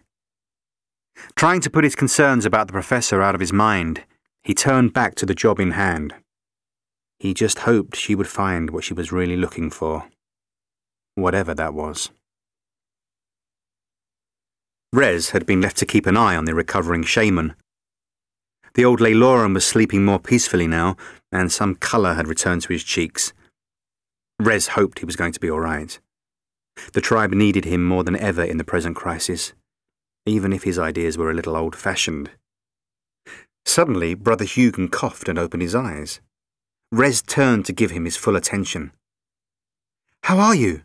he asked anxiously. The old man's eyes flickered around the room, panicky. "It's all right," Rez assured him. "You're safe now." The old man's lips were moving, but no sound was coming out. Rez leaned closer to the old man's mouth. "Water," he croaked. Rez looked around. There was no sign of a jug of any kind, but he remembered seeing Rose get water from one of the machines. He crossed the room. And then, without warning, something exploded on the back of his head and he fell to the ground. A short time later, Rez staggered down the corridor, clutching the back of his head. "What happened to you?" asked Rose, worried. "Brother Hugon," he replied simply. The doctor was concerned. "He hit you?" Rez nodded and then instantly winced, the sudden movement doing nothing for the state of his head, which was throbbing with pain. "Hit me and then ran off." "Right," said the doctor. "We'd better go after him before he does anything stupid." In the forest, Brother Hugon was running like the wind, driven by the voice in his head. Laylora was calling to him. She needed him to act. The humans were killing her with their very presence. Only Brother Hugon could help her. That's why she had chosen him to take the form of the Witiku, and why he had been chosen again to do her bidding. Ignoring the branches and ferns that whipped his body as he ran recklessly through the trees, Brother Hugon felt an enormous joy. He knew what he had to do. He had to rouse his people and lead them in battle against the enemy. The aliens and their stinking, dirty technology must be removed from the planet by force. Laylora must be cleansed. Oblivious to anything else, Brother Hugon ran on, a man possessed. The doctor's party followed the shaman's trail and soon found themselves approaching the Layloran village. Mother Jaylette and Kaelin were the first to greet them, welcoming Rez home with big hugs. Rez began to tell them about Brother Hugon, but they stopped him. "We already know," Kaelin told him. "He's in his tent. He came back a little while ago." The doctor asked to be taken to see him, explaining that he needed urgent medical attention. Kaelin and Rez accompanied him, while Rose showed Professor Shulu the village. "Fascinating jewellery," observed the professor after they'd been walking around the village for a short while. "Yeah, amazing, isn't it?" said Rose, glad to hear something approaching enthusiasm in the woman's voice for once. "Can those really be trisilicate crystals?" "I don't know. Here, have a look at one." Rose fished the crystal she'd picked up at the temple out of her jeans pocket and tossed it at the professor, who produced a pocket magnifying glass and started to examine it. "This is incredible. It's perfect." "Yeah," said Rose, affecting a casual attitude. "Apparently they're a real problem for the natives, mucking up their fields and all that." "They're abundant?" asked the professor. "You could say that again," Rose grinned. "They've got a pile in one room, under that ruined temple place. I couldn't believe what I was seeing." Alarmingly, the professor took her arm like they were old friends or something. "Can you show me?" she asked. Inside the shaman's brightly decorated tent, the doctor and Rez were with Brother Hugon. He was rolling back and forth, sweating and shivering in equal measure, and all the time he was muttering about Laylora. "Laylora demands. Laylora needs cleansing." The words kept tumbling out, hardly audible. The tent flap was pushed open and Kaelin appeared with a steaming cup of ginnera. She bent down by the side of the shaman. "Here, help me get him into a sitting position," she said. Rez hurried across, and a moment later the doctor was able to raise the cup of ginnera to the old man's lips. He drank and almost choked in his enthusiasm. "Steady on, old fella, there's no rush," muttered the doctor. But a moment later the man lurched violently backwards and then forward again, spitting out the liquid. The doctor and Rez both jumped backwards instinctively, giving the shaman the opportunity to leap up and push them both back on their heels. Brother Hugon then rushed towards the tent flap. Kaelin made a half-hearted attempt to stop him, but he just tossed her to one side, back into the path of the doctor and Rez. In a moment he was out of the tent and away. By the time the doctor, Rez and Kaelin had disentangled themselves, the shaman was long gone. They rushed out of the tent and tried to see which way he had gone, but there was no sign of him. They were still frantically looking a moment or two later when Rose and the professor joined them. Rose began to tell the doctor about wanting to take the professor to the temple. The doctor suddenly clicked his fingers. "The temple! Of course, that's where he'll be heading." "Rose and I can go and look for him," the professor said quickly, to everyone's surprise. "You need to get the Jinnan back to the ship to make up a batch of Witaku cure, don't you? While you do that, we can find the shaman." Eventually, the doctor, Rez and Kalen arrived back at the spaceship, each of them carrying bags of the heavy Jinnan seed. "Shame you lot haven't invented the wheelbarrow," muttered the doctor as they came in sight of the crashed ship. Hespel and Baker came out to give them a hand. While they started taking the Jinnan to the lab, the doctor sought out Kendall. As expected, the ex-marine was on the bridge, alone. "Did you get what you went for?" he asked, as the doctor joined him. "I think so." "Do you really think spraying the creatures with this stuff will turn them back to their native form?" The doctor pulled a face. "That's the theory." He leaned over Kendall's console and scanned the information on the screen. "Talking of theories, what's the deal with Professor Shulu and you then?" Kendall's face hardened. "What are you suggesting?" "I was just wondering, that's all. How the pair of you hooked up. That's all. Nothing else." "She's my niece." "You're her uncle?" the doctor said. "That's how it usually works. She's my late sister's daughter." "An uncle, the uncle," repeated the doctor, running the new information through his head like a computer accepting new data. "Uncle Kendall the Marine. Right. You said your sister was dead." Kendall bowed his head. "Petra was just 10 when it happened. My sister and my brother-in-law were members of Gwilyn's crew. She saw them leave on board the Armstrong and they came back in coffins." The doctor nodded. It was all beginning to make sense now. "It was just one of those terrible things. I was away fighting in the war. I came back and took Petra in." "You must be proud of her. She seems to have turned out really well, all things considered," the doctor said after a pause. Kendall raised his head and looked the doctor squarely in the eyes. "Do you really think so? She used to be a jolly little girl. Always laughing."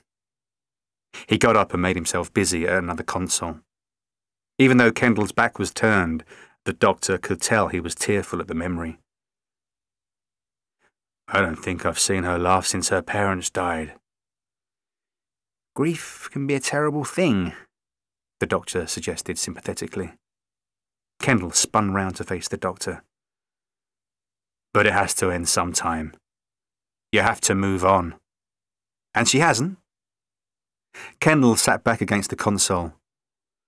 "I just don't know. She doesn't ever talk about it. She's so driven. First it was to complete her schooling, then it was to get every higher academic qualification she could. And finally she began researching space lore, all the myths and legends of the last frontier. All of which eventually brought her here. To paradise." Kendall nodded. "But do you think it will make her happy?" He then shook his head sadly before answering his own question. "I myself rather doubt it." The doctor decided it was only fair to leave the man alone with his private thoughts. But as he went to see how the others were getting on, he had a lot of new information to mull over. In the lab, Hespel and Baker were already engaged in the business of producing a sufficient quantity of the Jinnan mixture. Rez was watching, fascinated, but Kalen was wandering around the lab looking very uncomfortable, like a trapped animal. "How you doing?" asked the doctor as he strode in. "Not long now," Hespel reported. A large tank had been filled with brown liquid, which was bubbling away furiously. It resembled alchemy more than science, but the doctor smiled his approval regardless. He then turned his attention to Kalen, who was still looking at everything with a mixture of fear and apprehension. All a bit much for you? He asked. Caelan nodded, grateful for his understanding. I think I'll get back to the village, she suggested nervously. The doctor frowned. It's getting dark out there. Caelan gave him a shy shrug. I know my way through the forest. I know where the traps are. Traps? Queried the doctor. What traps? Rose was finding it increasingly difficult to see where she was treading. The canopy of leaves, coupled with the setting sun, meant that it was getting very dark at ground level and she kept tripping over raised roots. Then disaster struck. One moment the professor had been walking along in front of her, and the next she was gone. The ground seemed to collapse under her feet. Rose realised that what had appeared to be a solid carpet of leaves and undergrowth was, in fact, just a thin covering that concealed a deep pit. Rose crept closer to the edge and peered into the darkness. Are you all right? She called down. Just the odd bruise. The professor's voice floated up from the blackness. No major damage. Now that her eyes were adjusting to the light, Rose could make out the figure of the professor, sitting on the floor of the pit some 4 meters below. It was a long drop, but some of the matting that had concealed the pit had fallen with her and cushioned the impact. I'll try and find something to get you out, Rose said. The sun had all but disappeared now, making it hard to discern very much at all. Rose saw that several of the plants round about resembled vines. Perhaps she could make some kind of rope. Taking care not to fall into any traps herself, she began to collect suitable vines, winding them round her arm like a garden hose. She was about to head back in the direction of the pit when, from somewhere nearby, a twig cracked, and she could hear rustling in the undergrowth. A Whiticu appeared, pushing through the trees. Had it seen her? Rose? Rose, are you there?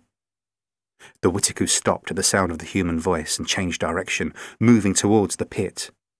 It was roaring now, sensing prey. Moving quickly, Rose tied one end of her vine rope around a thick tree trunk. Not taking her eyes off the monster, she crouched down and tipped the untied end of the rope into the pit. Grab hold now, she instructed the professor, but don't start climbing yet. Watching the Whiticu getting ever closer, Rose knew what she had to do. The creatures were big and heavy, but that was also a weakness. They weren't exactly nimble. She'd have to time this to perfection, but they had no other choice. She could now smell the familiar odour of the creature's fur and could hear its ragged and angry breathing. It raised one of its upper arms, ready to slice down at her. Now, she thought, and dived towards the creature's legs, rolling under its arms. Getting to her feet as quickly as she could, she saw that the Whiticu had also turned around. Roaring angrily, it took another step towards her. She dropped her shoulder and charged at the creature's legs, shoulder barging it just below its knee with her full weight. Above her, the creature flailed its arms, its whole body knocked off balance. For a moment, it seemed to be frozen in mid-air. And then, finally, it fell backwards into the trap. Rose got to her feet quickly and ran to the edge of the pit, screaming, "Professor! Climb now! Professor!" A moment later, a hand popped up and Rose grabbed it. As the professor clambered out of the pit, she was breathing heavily and looked a little pale, but she was otherwise unharmed. They could hear that back down in the pit, the creature was getting to its feet and attempting to climb out after them. "Come on," urged Rose, who was still holding the older woman's hand. They began to run in the direction of the ruins. Finally, they reached the more complete buildings, and the temple, which was their target, was in sight. Just another 100 meters or so. The Whiticu that had fallen into the pit burst out of the forest some distance behind them. It was going to be a foot race now. Rose led the way towards the entrance. Suddenly, she became aware of movement over to her left. A glance confirmed her worst fears. 3 more of the creatures were moving to cut them off. "Rose!" called the professor with alarm. "There are more of them!" Rose was about to say that she had already seen them when she realised that the professor was looking in another direction entirely. Rose spun around, frantically looking for an escape route, but there wasn't one. They had nowhere left to run. The creatures had them surrounded. Kendall found the doctor in the professor's quarters, looking through her precious collection of Paradise Planet evidence. He knew he ought to be angry, but the expression on the stranger's face pulled him up short. It was identical to the one he'd seen on his niece's face 1,000 times before. A look of puzzled concentration, as if at any moment a vital connection would be made. The doctor didn't look up from the journal he was reading. "The answer is in all this somewhere," he said. "What do we know about the planet?" "That it's meant to be a paradise," replied Kendall. "But why do we think that?" Kendall nodded at the direction of the journal. "Because Gwilyn came here and described it." The doctor nodded and flicked through a few more pages. "He certainly did, in great detail. Reckoned himself a bit of a poet, did old Gwilyn." He flipped further into the journal, scanning the pages at incredible speed until he reached the end. "Hang on, what's this?" he muttered, reading the final entry again. Kendall came closer to look over the doctor's shoulder. "And now we must leave this heavenly paradise and take away with us our human and ancient imperfections. Faced with such beauty, we have no choice but to accept our uncleanliness and return to the harsh realities of our own filthy lives." "I see what you mean about the poetry. It's a bit over the top, isn't it?" Kendall said. To his surprise, however, the doctor didn't agree. Instead, he slammed shut the journal. "Yes!" he announced, eyes wide with delight. "That's it!" "What is?" demanded Kendall, confused. "It's not a metaphor at all. He's being factual, not poetic. The planet's got a perfectly balanced ecosystem, right? So what happens if you add a new element to something that's perfectly balanced? You send it out of kilter. And what are we here? Alien. We're the new element. We're making the planet ill, and the Witiku are the planet's response. It's as if the planet itself is allergic to us." He stopped and looked serious. "We have to sort this out fast before the entire planet suffers a fatal anaphylactic shock. And that is a metaphor," he added, "for the end of the world." Rose grabbed the older woman's hand and gave it a squeeze. With her other hand, she felt the surface of the wall at their backs. It was rough and uneven. The individual stones were not all the same size, and some jutted out slightly. There was a window set in the wall about 3 meters from the ground. Could she reach it? "Quick! Help me up!" she hissed at the professor. The professor put her hands together, and Rose placed her foot into them, then pushed off. She scrabbled for a handhold with her left hand and found one. Moving quickly but carefully, she found a secure place for her left foot and then her right. Not far to go now. She stretched up with her right arm and felt for the window ledge. Got it! With a huge and unladylike grunt, Rose hauled herself up and over the ledge, into the room on the other side. From there she was able to reach down to help the professor, who was already starting her own ascent. And with good reason. The nearest Witiku was only a few meters away. Rose clasped the professor's arms and pulled with all her strength. The older woman was quite light, thankfully, and a moment or two later she was through the window. Rose led the way deeper into the building. This was the main temple that she had partly explored earlier. Up would take them to the side galleries and then onto the observation tower that the doctor had climbed. From there they would be able to see their attackers coming, but they would also be trapped. Down would lead to the crypt. Although the cellars and tunnels there were dark and dangerous, they had the advantage of being extensive. With luck, they would be able to lose their pursuers that way. Rose made up her mind and led the way down the spiral staircase. Kendall regarded his troops with a critical eye. Not the finest body of soldiers that he had ever commanded, but they would have to do. Hespel looked paler than ever, and Baker didn't look much better. The third member of his assault squad was the human-turned native, Rez.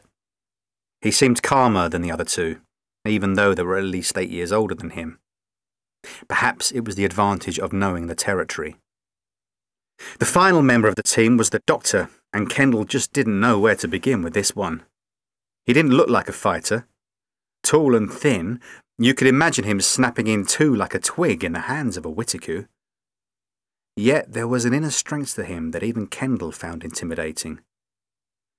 The belts they each wore, from which numerous plastic bags hung, did not improve the impression of a makeshift army about to face the enemy with no weapons.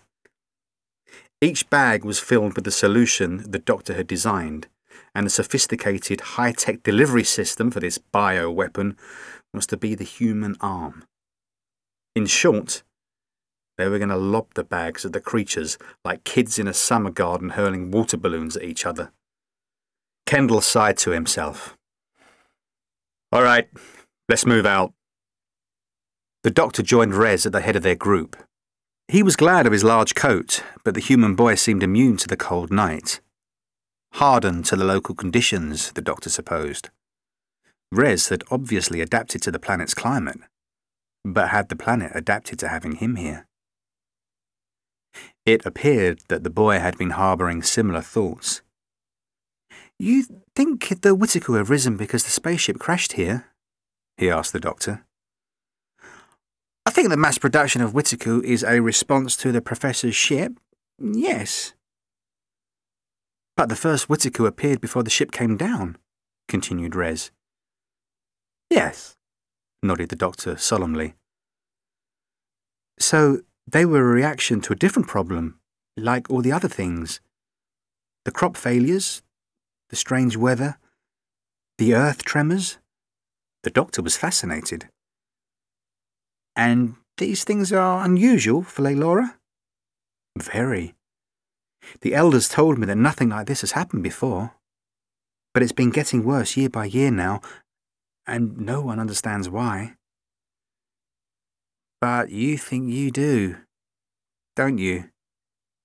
He let the question hang in the air for a moment. "How long has this been going on?" he asked, fearing that he already knew what the reply would be. 15 years, Rez told him sadly. "Since they found me." They walked on in silence. Finally, Kendall's unit reached the outlying ruins. It was very cold now, and their breath misted in front of their faces. The 5 of them stood together for a moment, regarding the mysterious scene before them. "Now where?" asked Kendall. The doctor shrugged.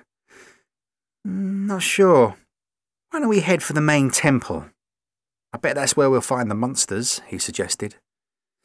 "To be honest, I was rather expecting to have been attacked by now." Rose stopped suddenly, and the professor cannoned into her. "Whittaker," whispered Rose, turning around on the spot. "We need to go back the way we came." The professor turned and took the lead, but she'd only gone a short distance when she too came to an abrupt stop. Something was moving in the darkness. "There's something in front of us too," she whispered to Rose. "Now what?" Rose looked around quickly. There was a chamber entrance a metre or so away, but if they sheltered in there, they would be trapped. A roar from behind made the decision for her, and she pulled the older woman into the chamber. The doctor led the way down the stone steps into the crypt. They could hear Whittaker activity up ahead. Each of them now had one of the Jinnara bombs to hand, ready to throw. "Aim at the body," instructed the doctor. "The bags will break on impact, and we should get maximum coverage that way." He scouted on ahead, poking his head round the edge of an arched doorway. 6 or 7 Whittaker were in front of him, facing into a room containing a huge pile of yellow crystals. And on top of the pile perched Rose and the professor. Rose was hurling crystals at the creatures to keep them at bay. The doctor stepped back into the corridor and signalled for the others to join him. "Half a dozen of them," he reported, "just inside the door. Are you ready?" Kendall and Rez nodded immediately. Hespel and Baker gave each other a reassuring look first. "Oi, you lot, over here!"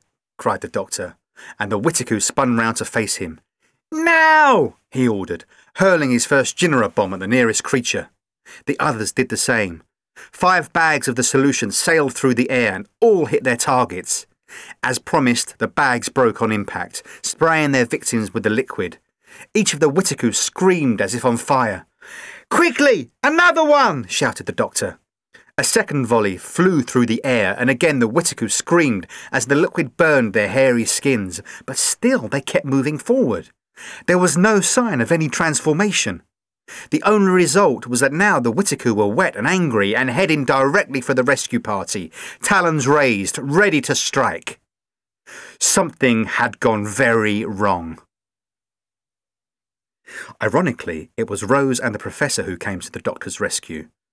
A new hail of trisilica rained down on the maddened creatures, causing them to turn their attention again to their initial targets. In the confusion, Rez pulled Hespel and Baker back into the corridor. The Doctor and Kendall, however, both had concerns for the women on top of the crystal mountain. They ran around the line of creatures and scrambled up the pile of trisilicates. "Nice to see you," said a smiling Rose. "You too," the Doctor grinned back at her. The Witiku were still trying to reach them, so Rose picked up a fresh handful of crystals and continued to lob them at the creatures. Kendall had now joined the women in hurling the largest lumps of trisilica they could find at the creatures. Despite their best efforts, however, the Witiku were beginning to get much higher up the crystal mountain. "Perhaps the others will get help," Rose suggested. The Doctor was looking around. "Hang about," he said. "How did these crystals get here?" "The locals collect them," the Professor answered. Yeah, I know that, but how do they get here? In a pile like this? They're not going to come through that door with a wheelbarrow full and lob them up here, are they?" Rose realised what he was saying. "You mean it's like a coal cellar?" Mickey's gran used to live in an old terraced council house which had a coal cellar. If this trisilicate store operated the same way, there must be a trap door, announced the Doctor, delighted. The ceiling to the room was about 2 metres away from where they were precariously balanced on the trisilicate mountain, and directly above them they could see a wooden trap door. "Shall I give you a leg up?" suggested the Doctor. Rose quickly scrambled up into the room above. The Doctor then helped the Professor to follow Rose to safety. As the Professor backed away from the hatch to make room for the Doctor and Kendall, sharp talons curled around her neck. Another Witiku? But this one seemed smaller than the others. A voice close to her ear confirmed that this was no ordinary Witiku. "Close the hatch," it ordered in a husky growl. Rose whirled round in surprise. To her horror, she saw that it was Brother Hugon. He was wearing the Witiku costume that Rez had been wearing when she first met him. "Close the hatch," he repeated, "or she dies." "Rose?" It was the Doctor's voice floating up from below. "Is there a problem?" Rose couldn't take her eyes away from Brother Hugon. He made to rake the talons across the petrified Professor's neck. The threat was clear. She really had no choice. With a lump in her throat, Rose flipped the twin doors shut again. Without any torches, Hespel and Baker were literally running in the dark. They had stumbled and fallen more than once and had been forced to slow the pace of their escape. Rez, who knew the terrain best, was leading the way, but he kept having to slow down to allow the other two to catch up. "Shh," Baker said suddenly. "I think I heard something." Rez looked around, startled. She was right. There were sounds coming from further down the corridor ahead of them. "Hello?" he called out nervously. Figures appeared in the gloom. It was a group of the natives led by Mother Jaylette and Kaelin. "The Witiku had the Doctor and the others trapped in the crystal store," he told them urgently. "The Doctor's Jinnara solution didn't work." Jaylette nodded, grim-faced. "The idea was good, but the dose is not strong enough," she told them. She raised her hand and showed them she was holding a sharpened section of Jinnan bush. "Maybe this will be more effective. It's coated in the thickest Jinnan bean paste." The new weapons were about 1/2 metre in length, long enough to throw or jab at the enemy, though not without risk. "You would have to get very close to use these," commented Rez as he took a weapon for himself. "Then we shall just have to be careful," Jaylette said firmly, and headed towards the fight. The Doctor and Kendall were back to back on the summit of the Trisilicate mountain, surrounded on all sides by Witiku. The creatures were getting closer with every passing second. The Doctor's eyes were caught by some activity near the doorway. "Look!" he cried, pointing. There was a blaze of light as fresh torches came into the chamber, illuminating the Layloran counterattack. Hespel and Baker led the charge. They hurled their spears into the nearest two Witiku. "It's the cavalry!" grinned the doctor. To his delight, the two creatures attacked by Hespel and Baker were already shaking, convulsing and beginning to transform. The rest of the Laylorans flooded into the chamber, firing their spears at the remaining Witiku. The creatures all fell quickly, shuddering, and began to change shape. The immediate danger over, the doctor and Kendall clambered down and joined the rescue party. Among the recovering Laylorans, who had recently been Witiku, were the missing Arak, Cerenta and Purin. All three were very pale and shaken, having spent longest in the transformed state. As soon as the victims were able to walk, the other Laylorans began taking them back up to the surface. Mother Jaylette came over to join the doctor and the humans. "Thank you," the doctor said. "It was your idea," replied Jaylette. "We just improved on the delivery method." "Well, I'm glad you did." The doctor glanced around. "Have we accounted for everyone who was missing?" "Everyone except Brother Hugon." The doctor looked suddenly alarmed. "Rose and the Professor!" Kendall knew immediately what the doctor was thinking. "What is the room above this chamber?" he demanded of the native woman. "The Hall of Offering." "What kind of offering?" asked the doctor darkly, not liking the sound of that at all. "It was used in the dark times," Jaylette explained. "Our ancestors were more primitive. They used to believe that it was necessary to make sacrifices to Laylora." "Sacrifices? What kind of sacrifices?" Mother Jaylette looked away, unable to meet his gaze. "People," she said. "They used to sacrifice people." Professor Shulu was utterly helpless. The madman had made Rose tie her hands and her feet, and she had been left lying on the cold stone floor at the foot of one of the giant statues that lined the ceremonial chamber they were now in. Rose, meanwhile, was lying on a stone altar. The Layloran shaman had produced a vicious-looking curved knife, which he had offered up to the various statues for approval. The professor had feared that he was going to plunge it into Rose's heart without any further delay, but instead he had placed the sacrificial knife by her side and started to intone a chant. The shaman was now performing some kind of dance, crying out like a wild animal as he flailed his arms around. The talons on his costume scythed through the air above Rose's prone body. Suddenly, the professor was aware of a new arrival. Out of the corner of her eye, she had the impression of a familiar, dark-suited figure striding confidently into the room. "Hey, old fella!" shouted the doctor, coming to a halt. "I want a word with you." The shaman stopped his chant and reached for the knife. "Hold it right there," ordered the doctor, in such a commanding voice that Brother Hugon obeyed. "Laylora must be appeased," the Layloran insisted. "Laylora doesn't need you to kill anyone." The shaman shook his head. "She is angry. Only the blood of an outsider will appease her." "You reckon? Because I don't. Thing is, you see," the doctor continued, pointing at the shaman, "you've almost got it right. Laylora is like a living creature. This planet, it's perfect. Everything in balance.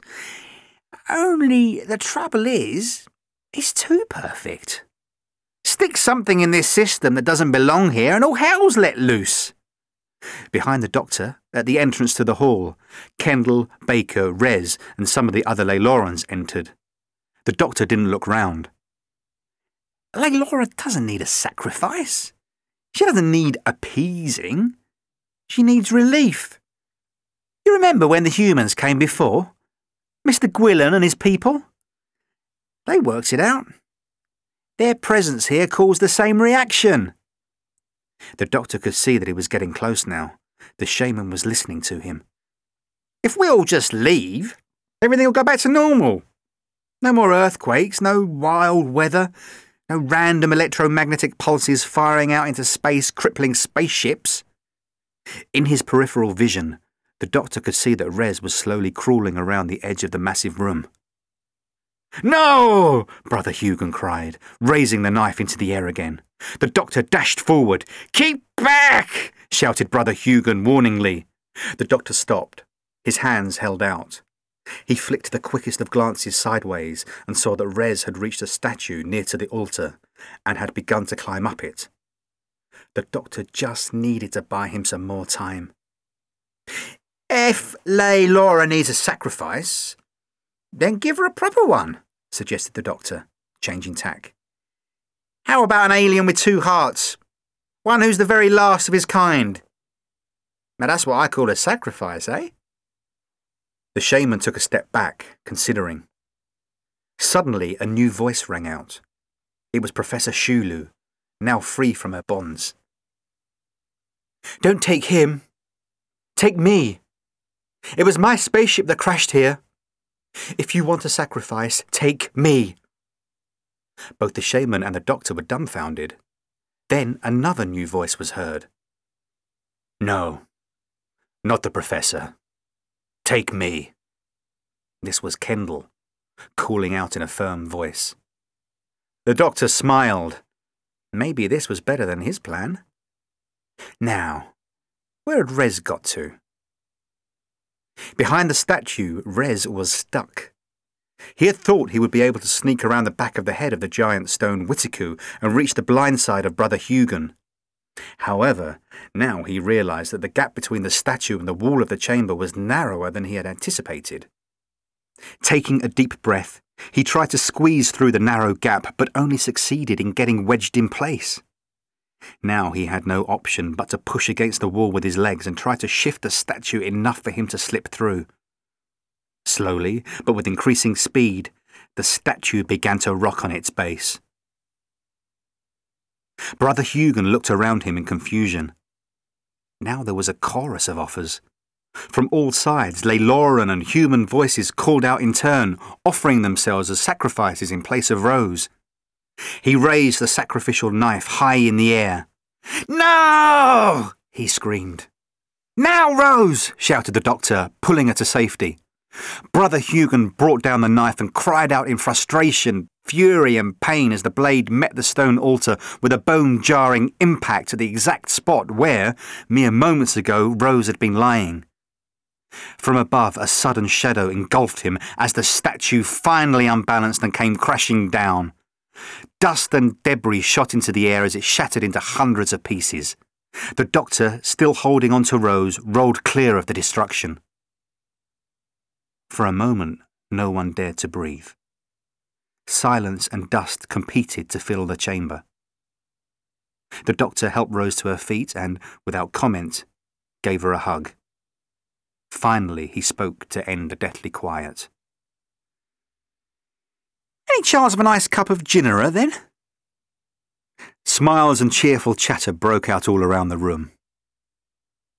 And then the earthquake hit. Ugly black cracks zigzagged across the floor. Parts of the wall and the ceiling were falling, showering the entire area with yet more dust and rubble. Somehow, the doctor and Rose managed to reach the relative safety of the corridor. The tunnels, narrow and well constructed, were less vulnerable to the massive earth tremors, which were continuing to shake the world. The dusty but smiling figure of Rez emerged from the chaos and hurried to join Rose. "Everyone got out," he gasped. "Except Brother Hugon," added the doctor grimly. As they hurried towards the exit, the aftershocks continued to rumble. The entire complex seemed to be shaking itself to pieces. Some loose rocks in the tunnel wall shook free and fell like lethal hailstones. One hit Rose on the side of the head, and she stumbled and fell, causing Rez to run into her. Ahead, the doctor was more concerned with the professor, who had fallen herself. He helped the older woman to her feet and put an arm round her for support. Kendall came back to assist him. "I'll get the professor out," the doctor promised him. "Can you go back and check on Rose and Rez?" Kendall nodded and hurried back into the dust-filled tunnel. A few meters along, he came across the 2 youngsters, Rez cradling Rose in his arms, and he could see blood on her forehead. To his relief, it was just a flesh wound. Rose was already stirring. "She'll be fine," he told Rez. Another aftershock hit, bringing more of the roof down. When the dust settled, Kendall was not surprised to find that the tunnel was blocked, cutting them off from the escape route the doctor and the professor had taken. "There's another way!" Rez told him, helping a slightly groggy Rose to her feet. He started back the way they had just come. Rose and Kendall followed him. In the rapidly collapsing maze of tunnels, a figure stirred and groaned. A fissure had opened up under the altar stone, so instead of being crushed by the falling statue, Brother Hugon had been saved. Nearby, a statue of Laylora lay partially buried in rubble. Brother Hugon fell to his knees in front of the cracked face and gave thanks. Kneeling, he brought his head down to touch the ground in front of his goddess. He felt a burst of energy running through his body and began to shake. It was happening again. The change. He closed his eyes and gave into the agony and the ecstasy of transformation. His skin sprouted heavy fur. His bones cracked and reformed. Once again, he was becoming Laylora's champion. She still had need of her Witiku.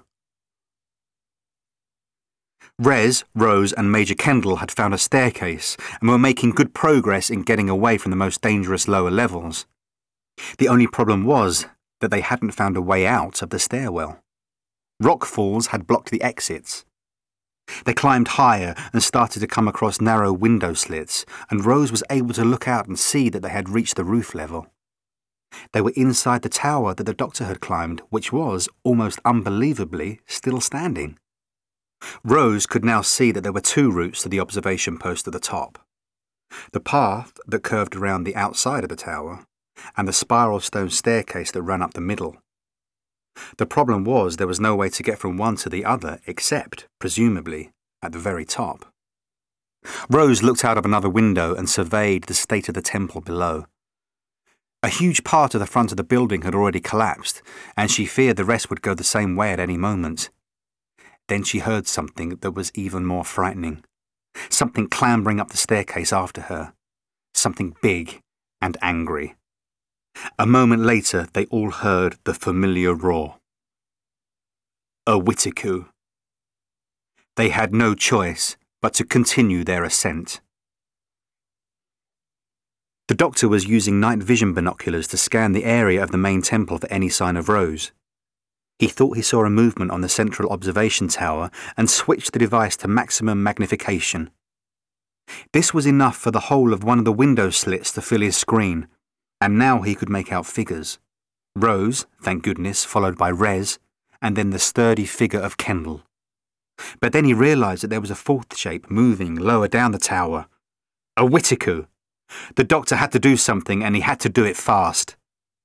Nearby, the professor and her two remaining crew members were recovering from their ordeal. The doctor hurried over to them, pulling out a handful of trisilicate crystals from his pockets. "Do you think this is enough trisilicate to get your ship in the air?" he asked. The staircase opened out into a wider space covered with a pyramid-shaped roof. The observation deck. Across the way, Rose could see the exit that led to the external staircase. She hurried over to take a look. It seemed a long way down. Kendall was checking out the possibilities of the room for defence. "We should try and hold this position," he announced. "What?" Rose didn't understand. "Shouldn't we start going down now?" Kendall shook his head. "We'd be too vulnerable. It's totally exposed. Another aftershock and we could go flying, and our hairy friend below could just leap down on top of us. We'd be best holding here and trying to neutralise the enemy combatant." "What do you mean, neutralise?" demanded Rez. Rose understood. It was military speak.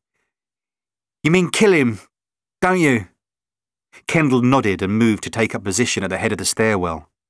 A moment later, the hairy beast swung into sight.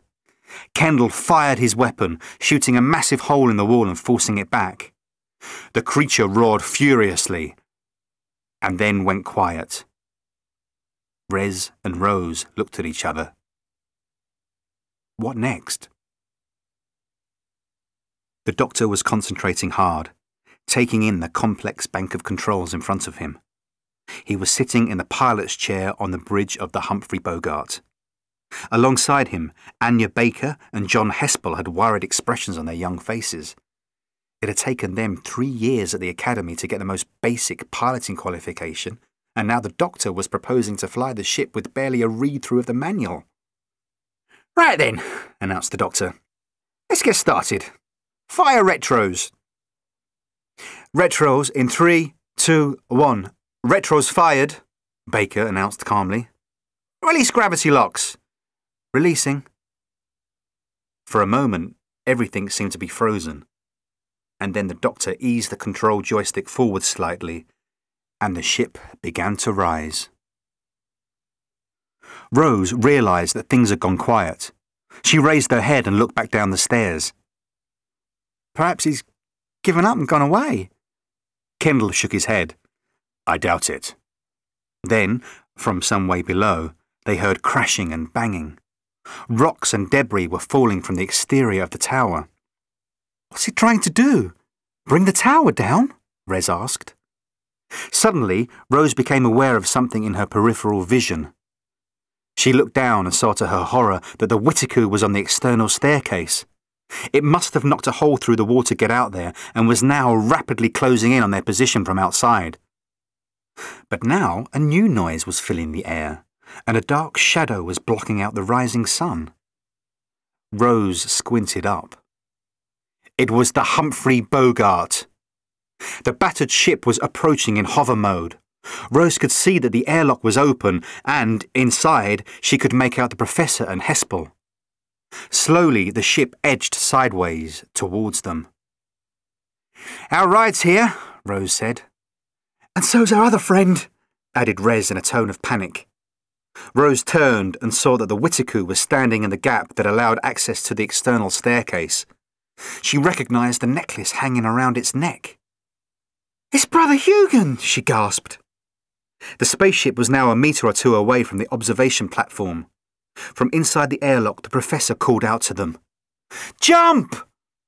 Rez took a look at the leap and grinned. "Now or never," he shouted to Rose and started to run. He took off like a long jumper and seemed to hang in the air for eternity. And then, clang! He was landing on the metal floor of the airlock and Professor Shulu was hauling him in. "Your turn, Rose!" he called back across the gaping chasm. Rose crossed her fingers and ran. She ducked past the creature and jumped into space. A moment later she felt the Professor and Hespel grab hold of her and pull her to safety. She turned to look back across at the platform. The transformed Brother Hugon was snapping at her heels, and then the creature lurched and fell to its knees. Behind it stood Kendall, weapon in hand. Unbelievably, the Whittaker just rolled over and got back on its feet. Rose and the others could only look on in horror as the old soldier and the transformed Laylora confronted each other. Kendall fired repeatedly, but the Whittaker only swiped impatiently at the blaster with a sweep of one of his powerful arms. "I can't hold this position much longer." It was the doctor's voice crackling out of the intercom speaker. The ship began to rock violently. "Just one more minute," urged the Professor desperately. "Get clear!" shouted Kendall, and jumped forward, surprising the Whittaker with a frontal attack. The two combatants staggered to the edge of the platform, and then fell together, still locked in combat. The fall seemed to happen in slow motion, the two figures crashing again and again into the widening tower, bouncing off like rag dolls before finally coming to rest on the shattered roof of the temple.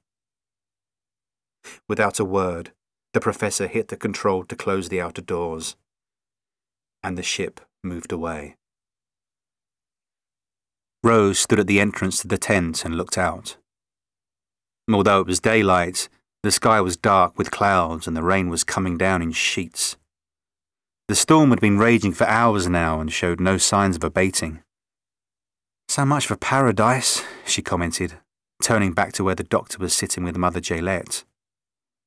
"As soon as the storm breaks, the Humphrey Bogart will take off," promised the doctor. "And then things will get back to normal." "What about us?" Rose asked. The doctor grinned. "Well, obviously we have to get going too. I'm sure Laylora is as allergic to us as she is to the crew of the Humphrey Bogart." "That still leaves me, though." Rose had forgotten Rez, who was sitting with Kaylin at the rear of the tent. "It's all my fault, isn't it? The bad weather, the earth tremors. Everything started when I arrived, didn't it?" Rose could see that Rez already knew the answer to his question and was resigned to it. The doctor knew it too. "I think so. The older you got, the worse the allergic reaction. The arrival of the Humphrey Bogart was the straw that broke the camel's back. I don't know what to do. All I've ever known is life on Laylora." Rez sounded heartbroken. "I'm sure we can take you somewhere you'll be happy, can't we?" Rose looked at the doctor for approval, but he was on his feet and at the tent flap. "Looks like the rain's stopping," he muttered, avoiding the question. "Let's go and see the Humphrey Bogart off." The bridge was deserted, but the doctor guessed where the professor would be and headed for her quarters. He knocked politely on the open door and stepped into the room. "I'm sorry about your uncle," he said. The professor looked up and he could see that she'd been crying. "Thank you.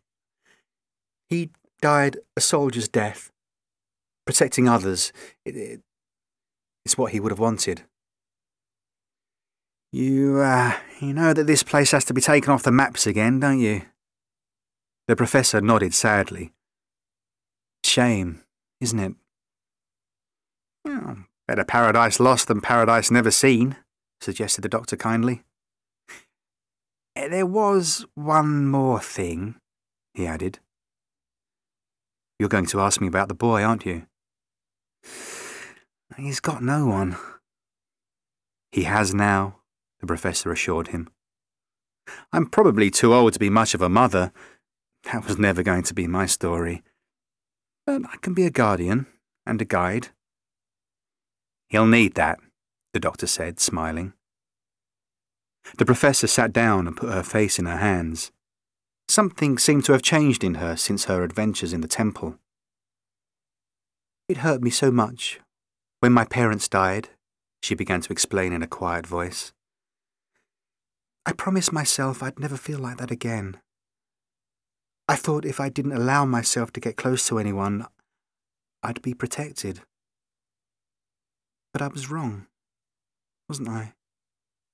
"Life hurts," agreed the doctor. "Things change. People come and go. Nothing lasts.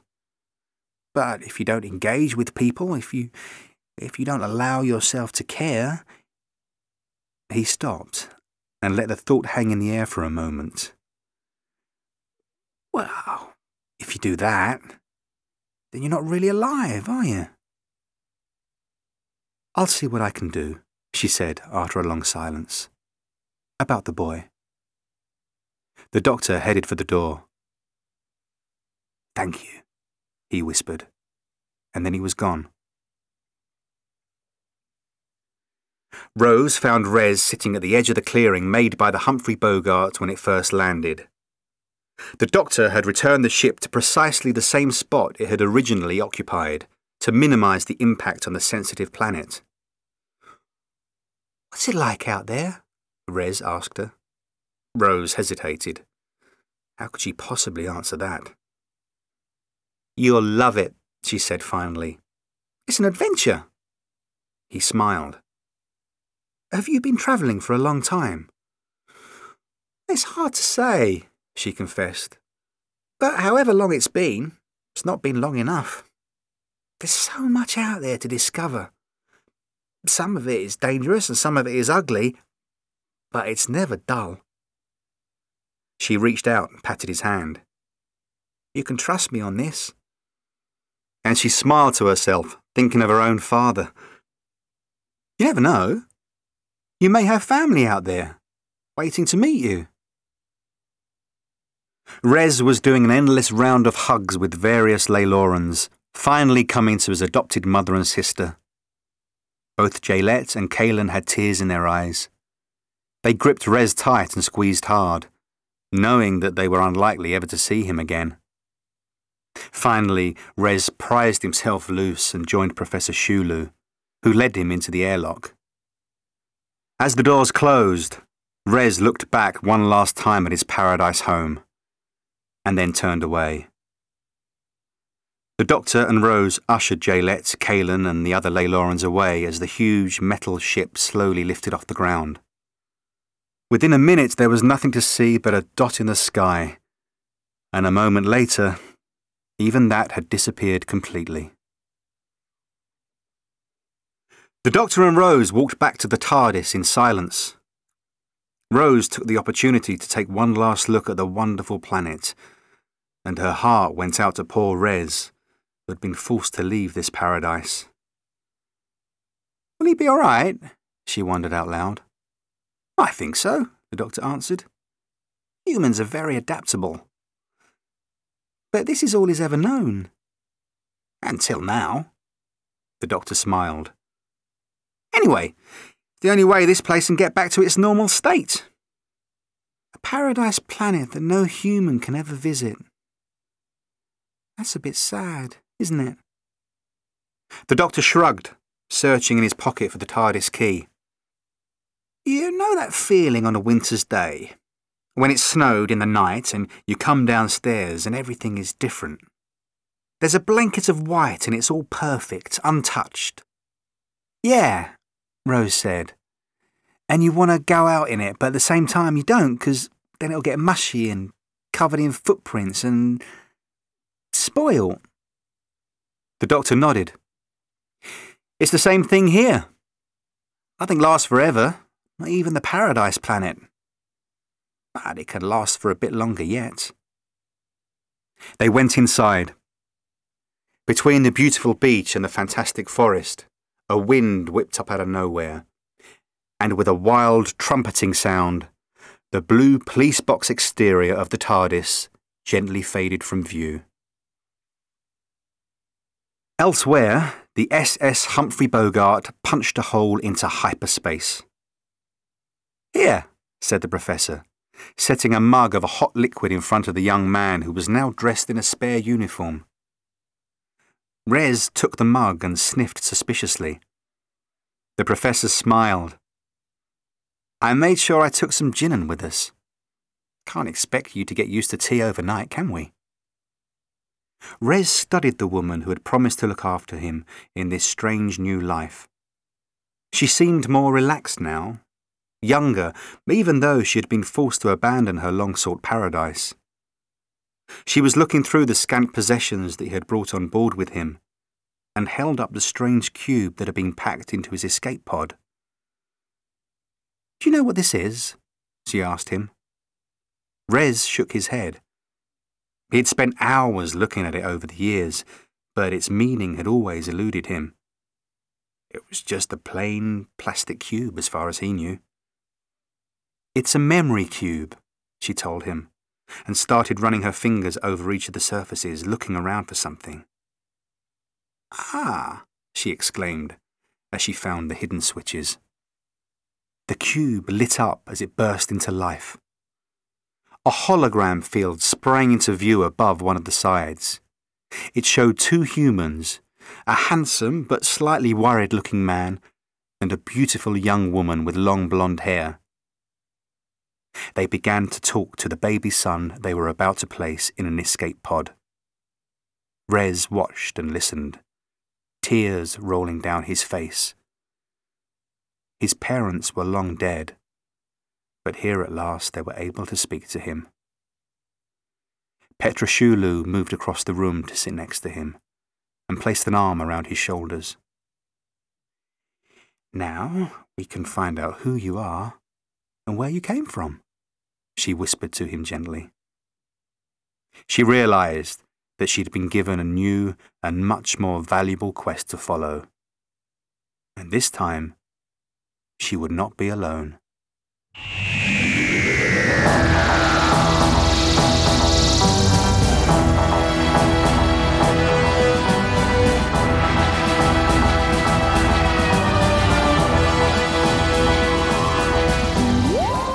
Doctor Who, The Price of Paradise by Colin Brake was read by Sean Dingwall. It was produced by Kate Thomas and is published by BBC Audiobooks.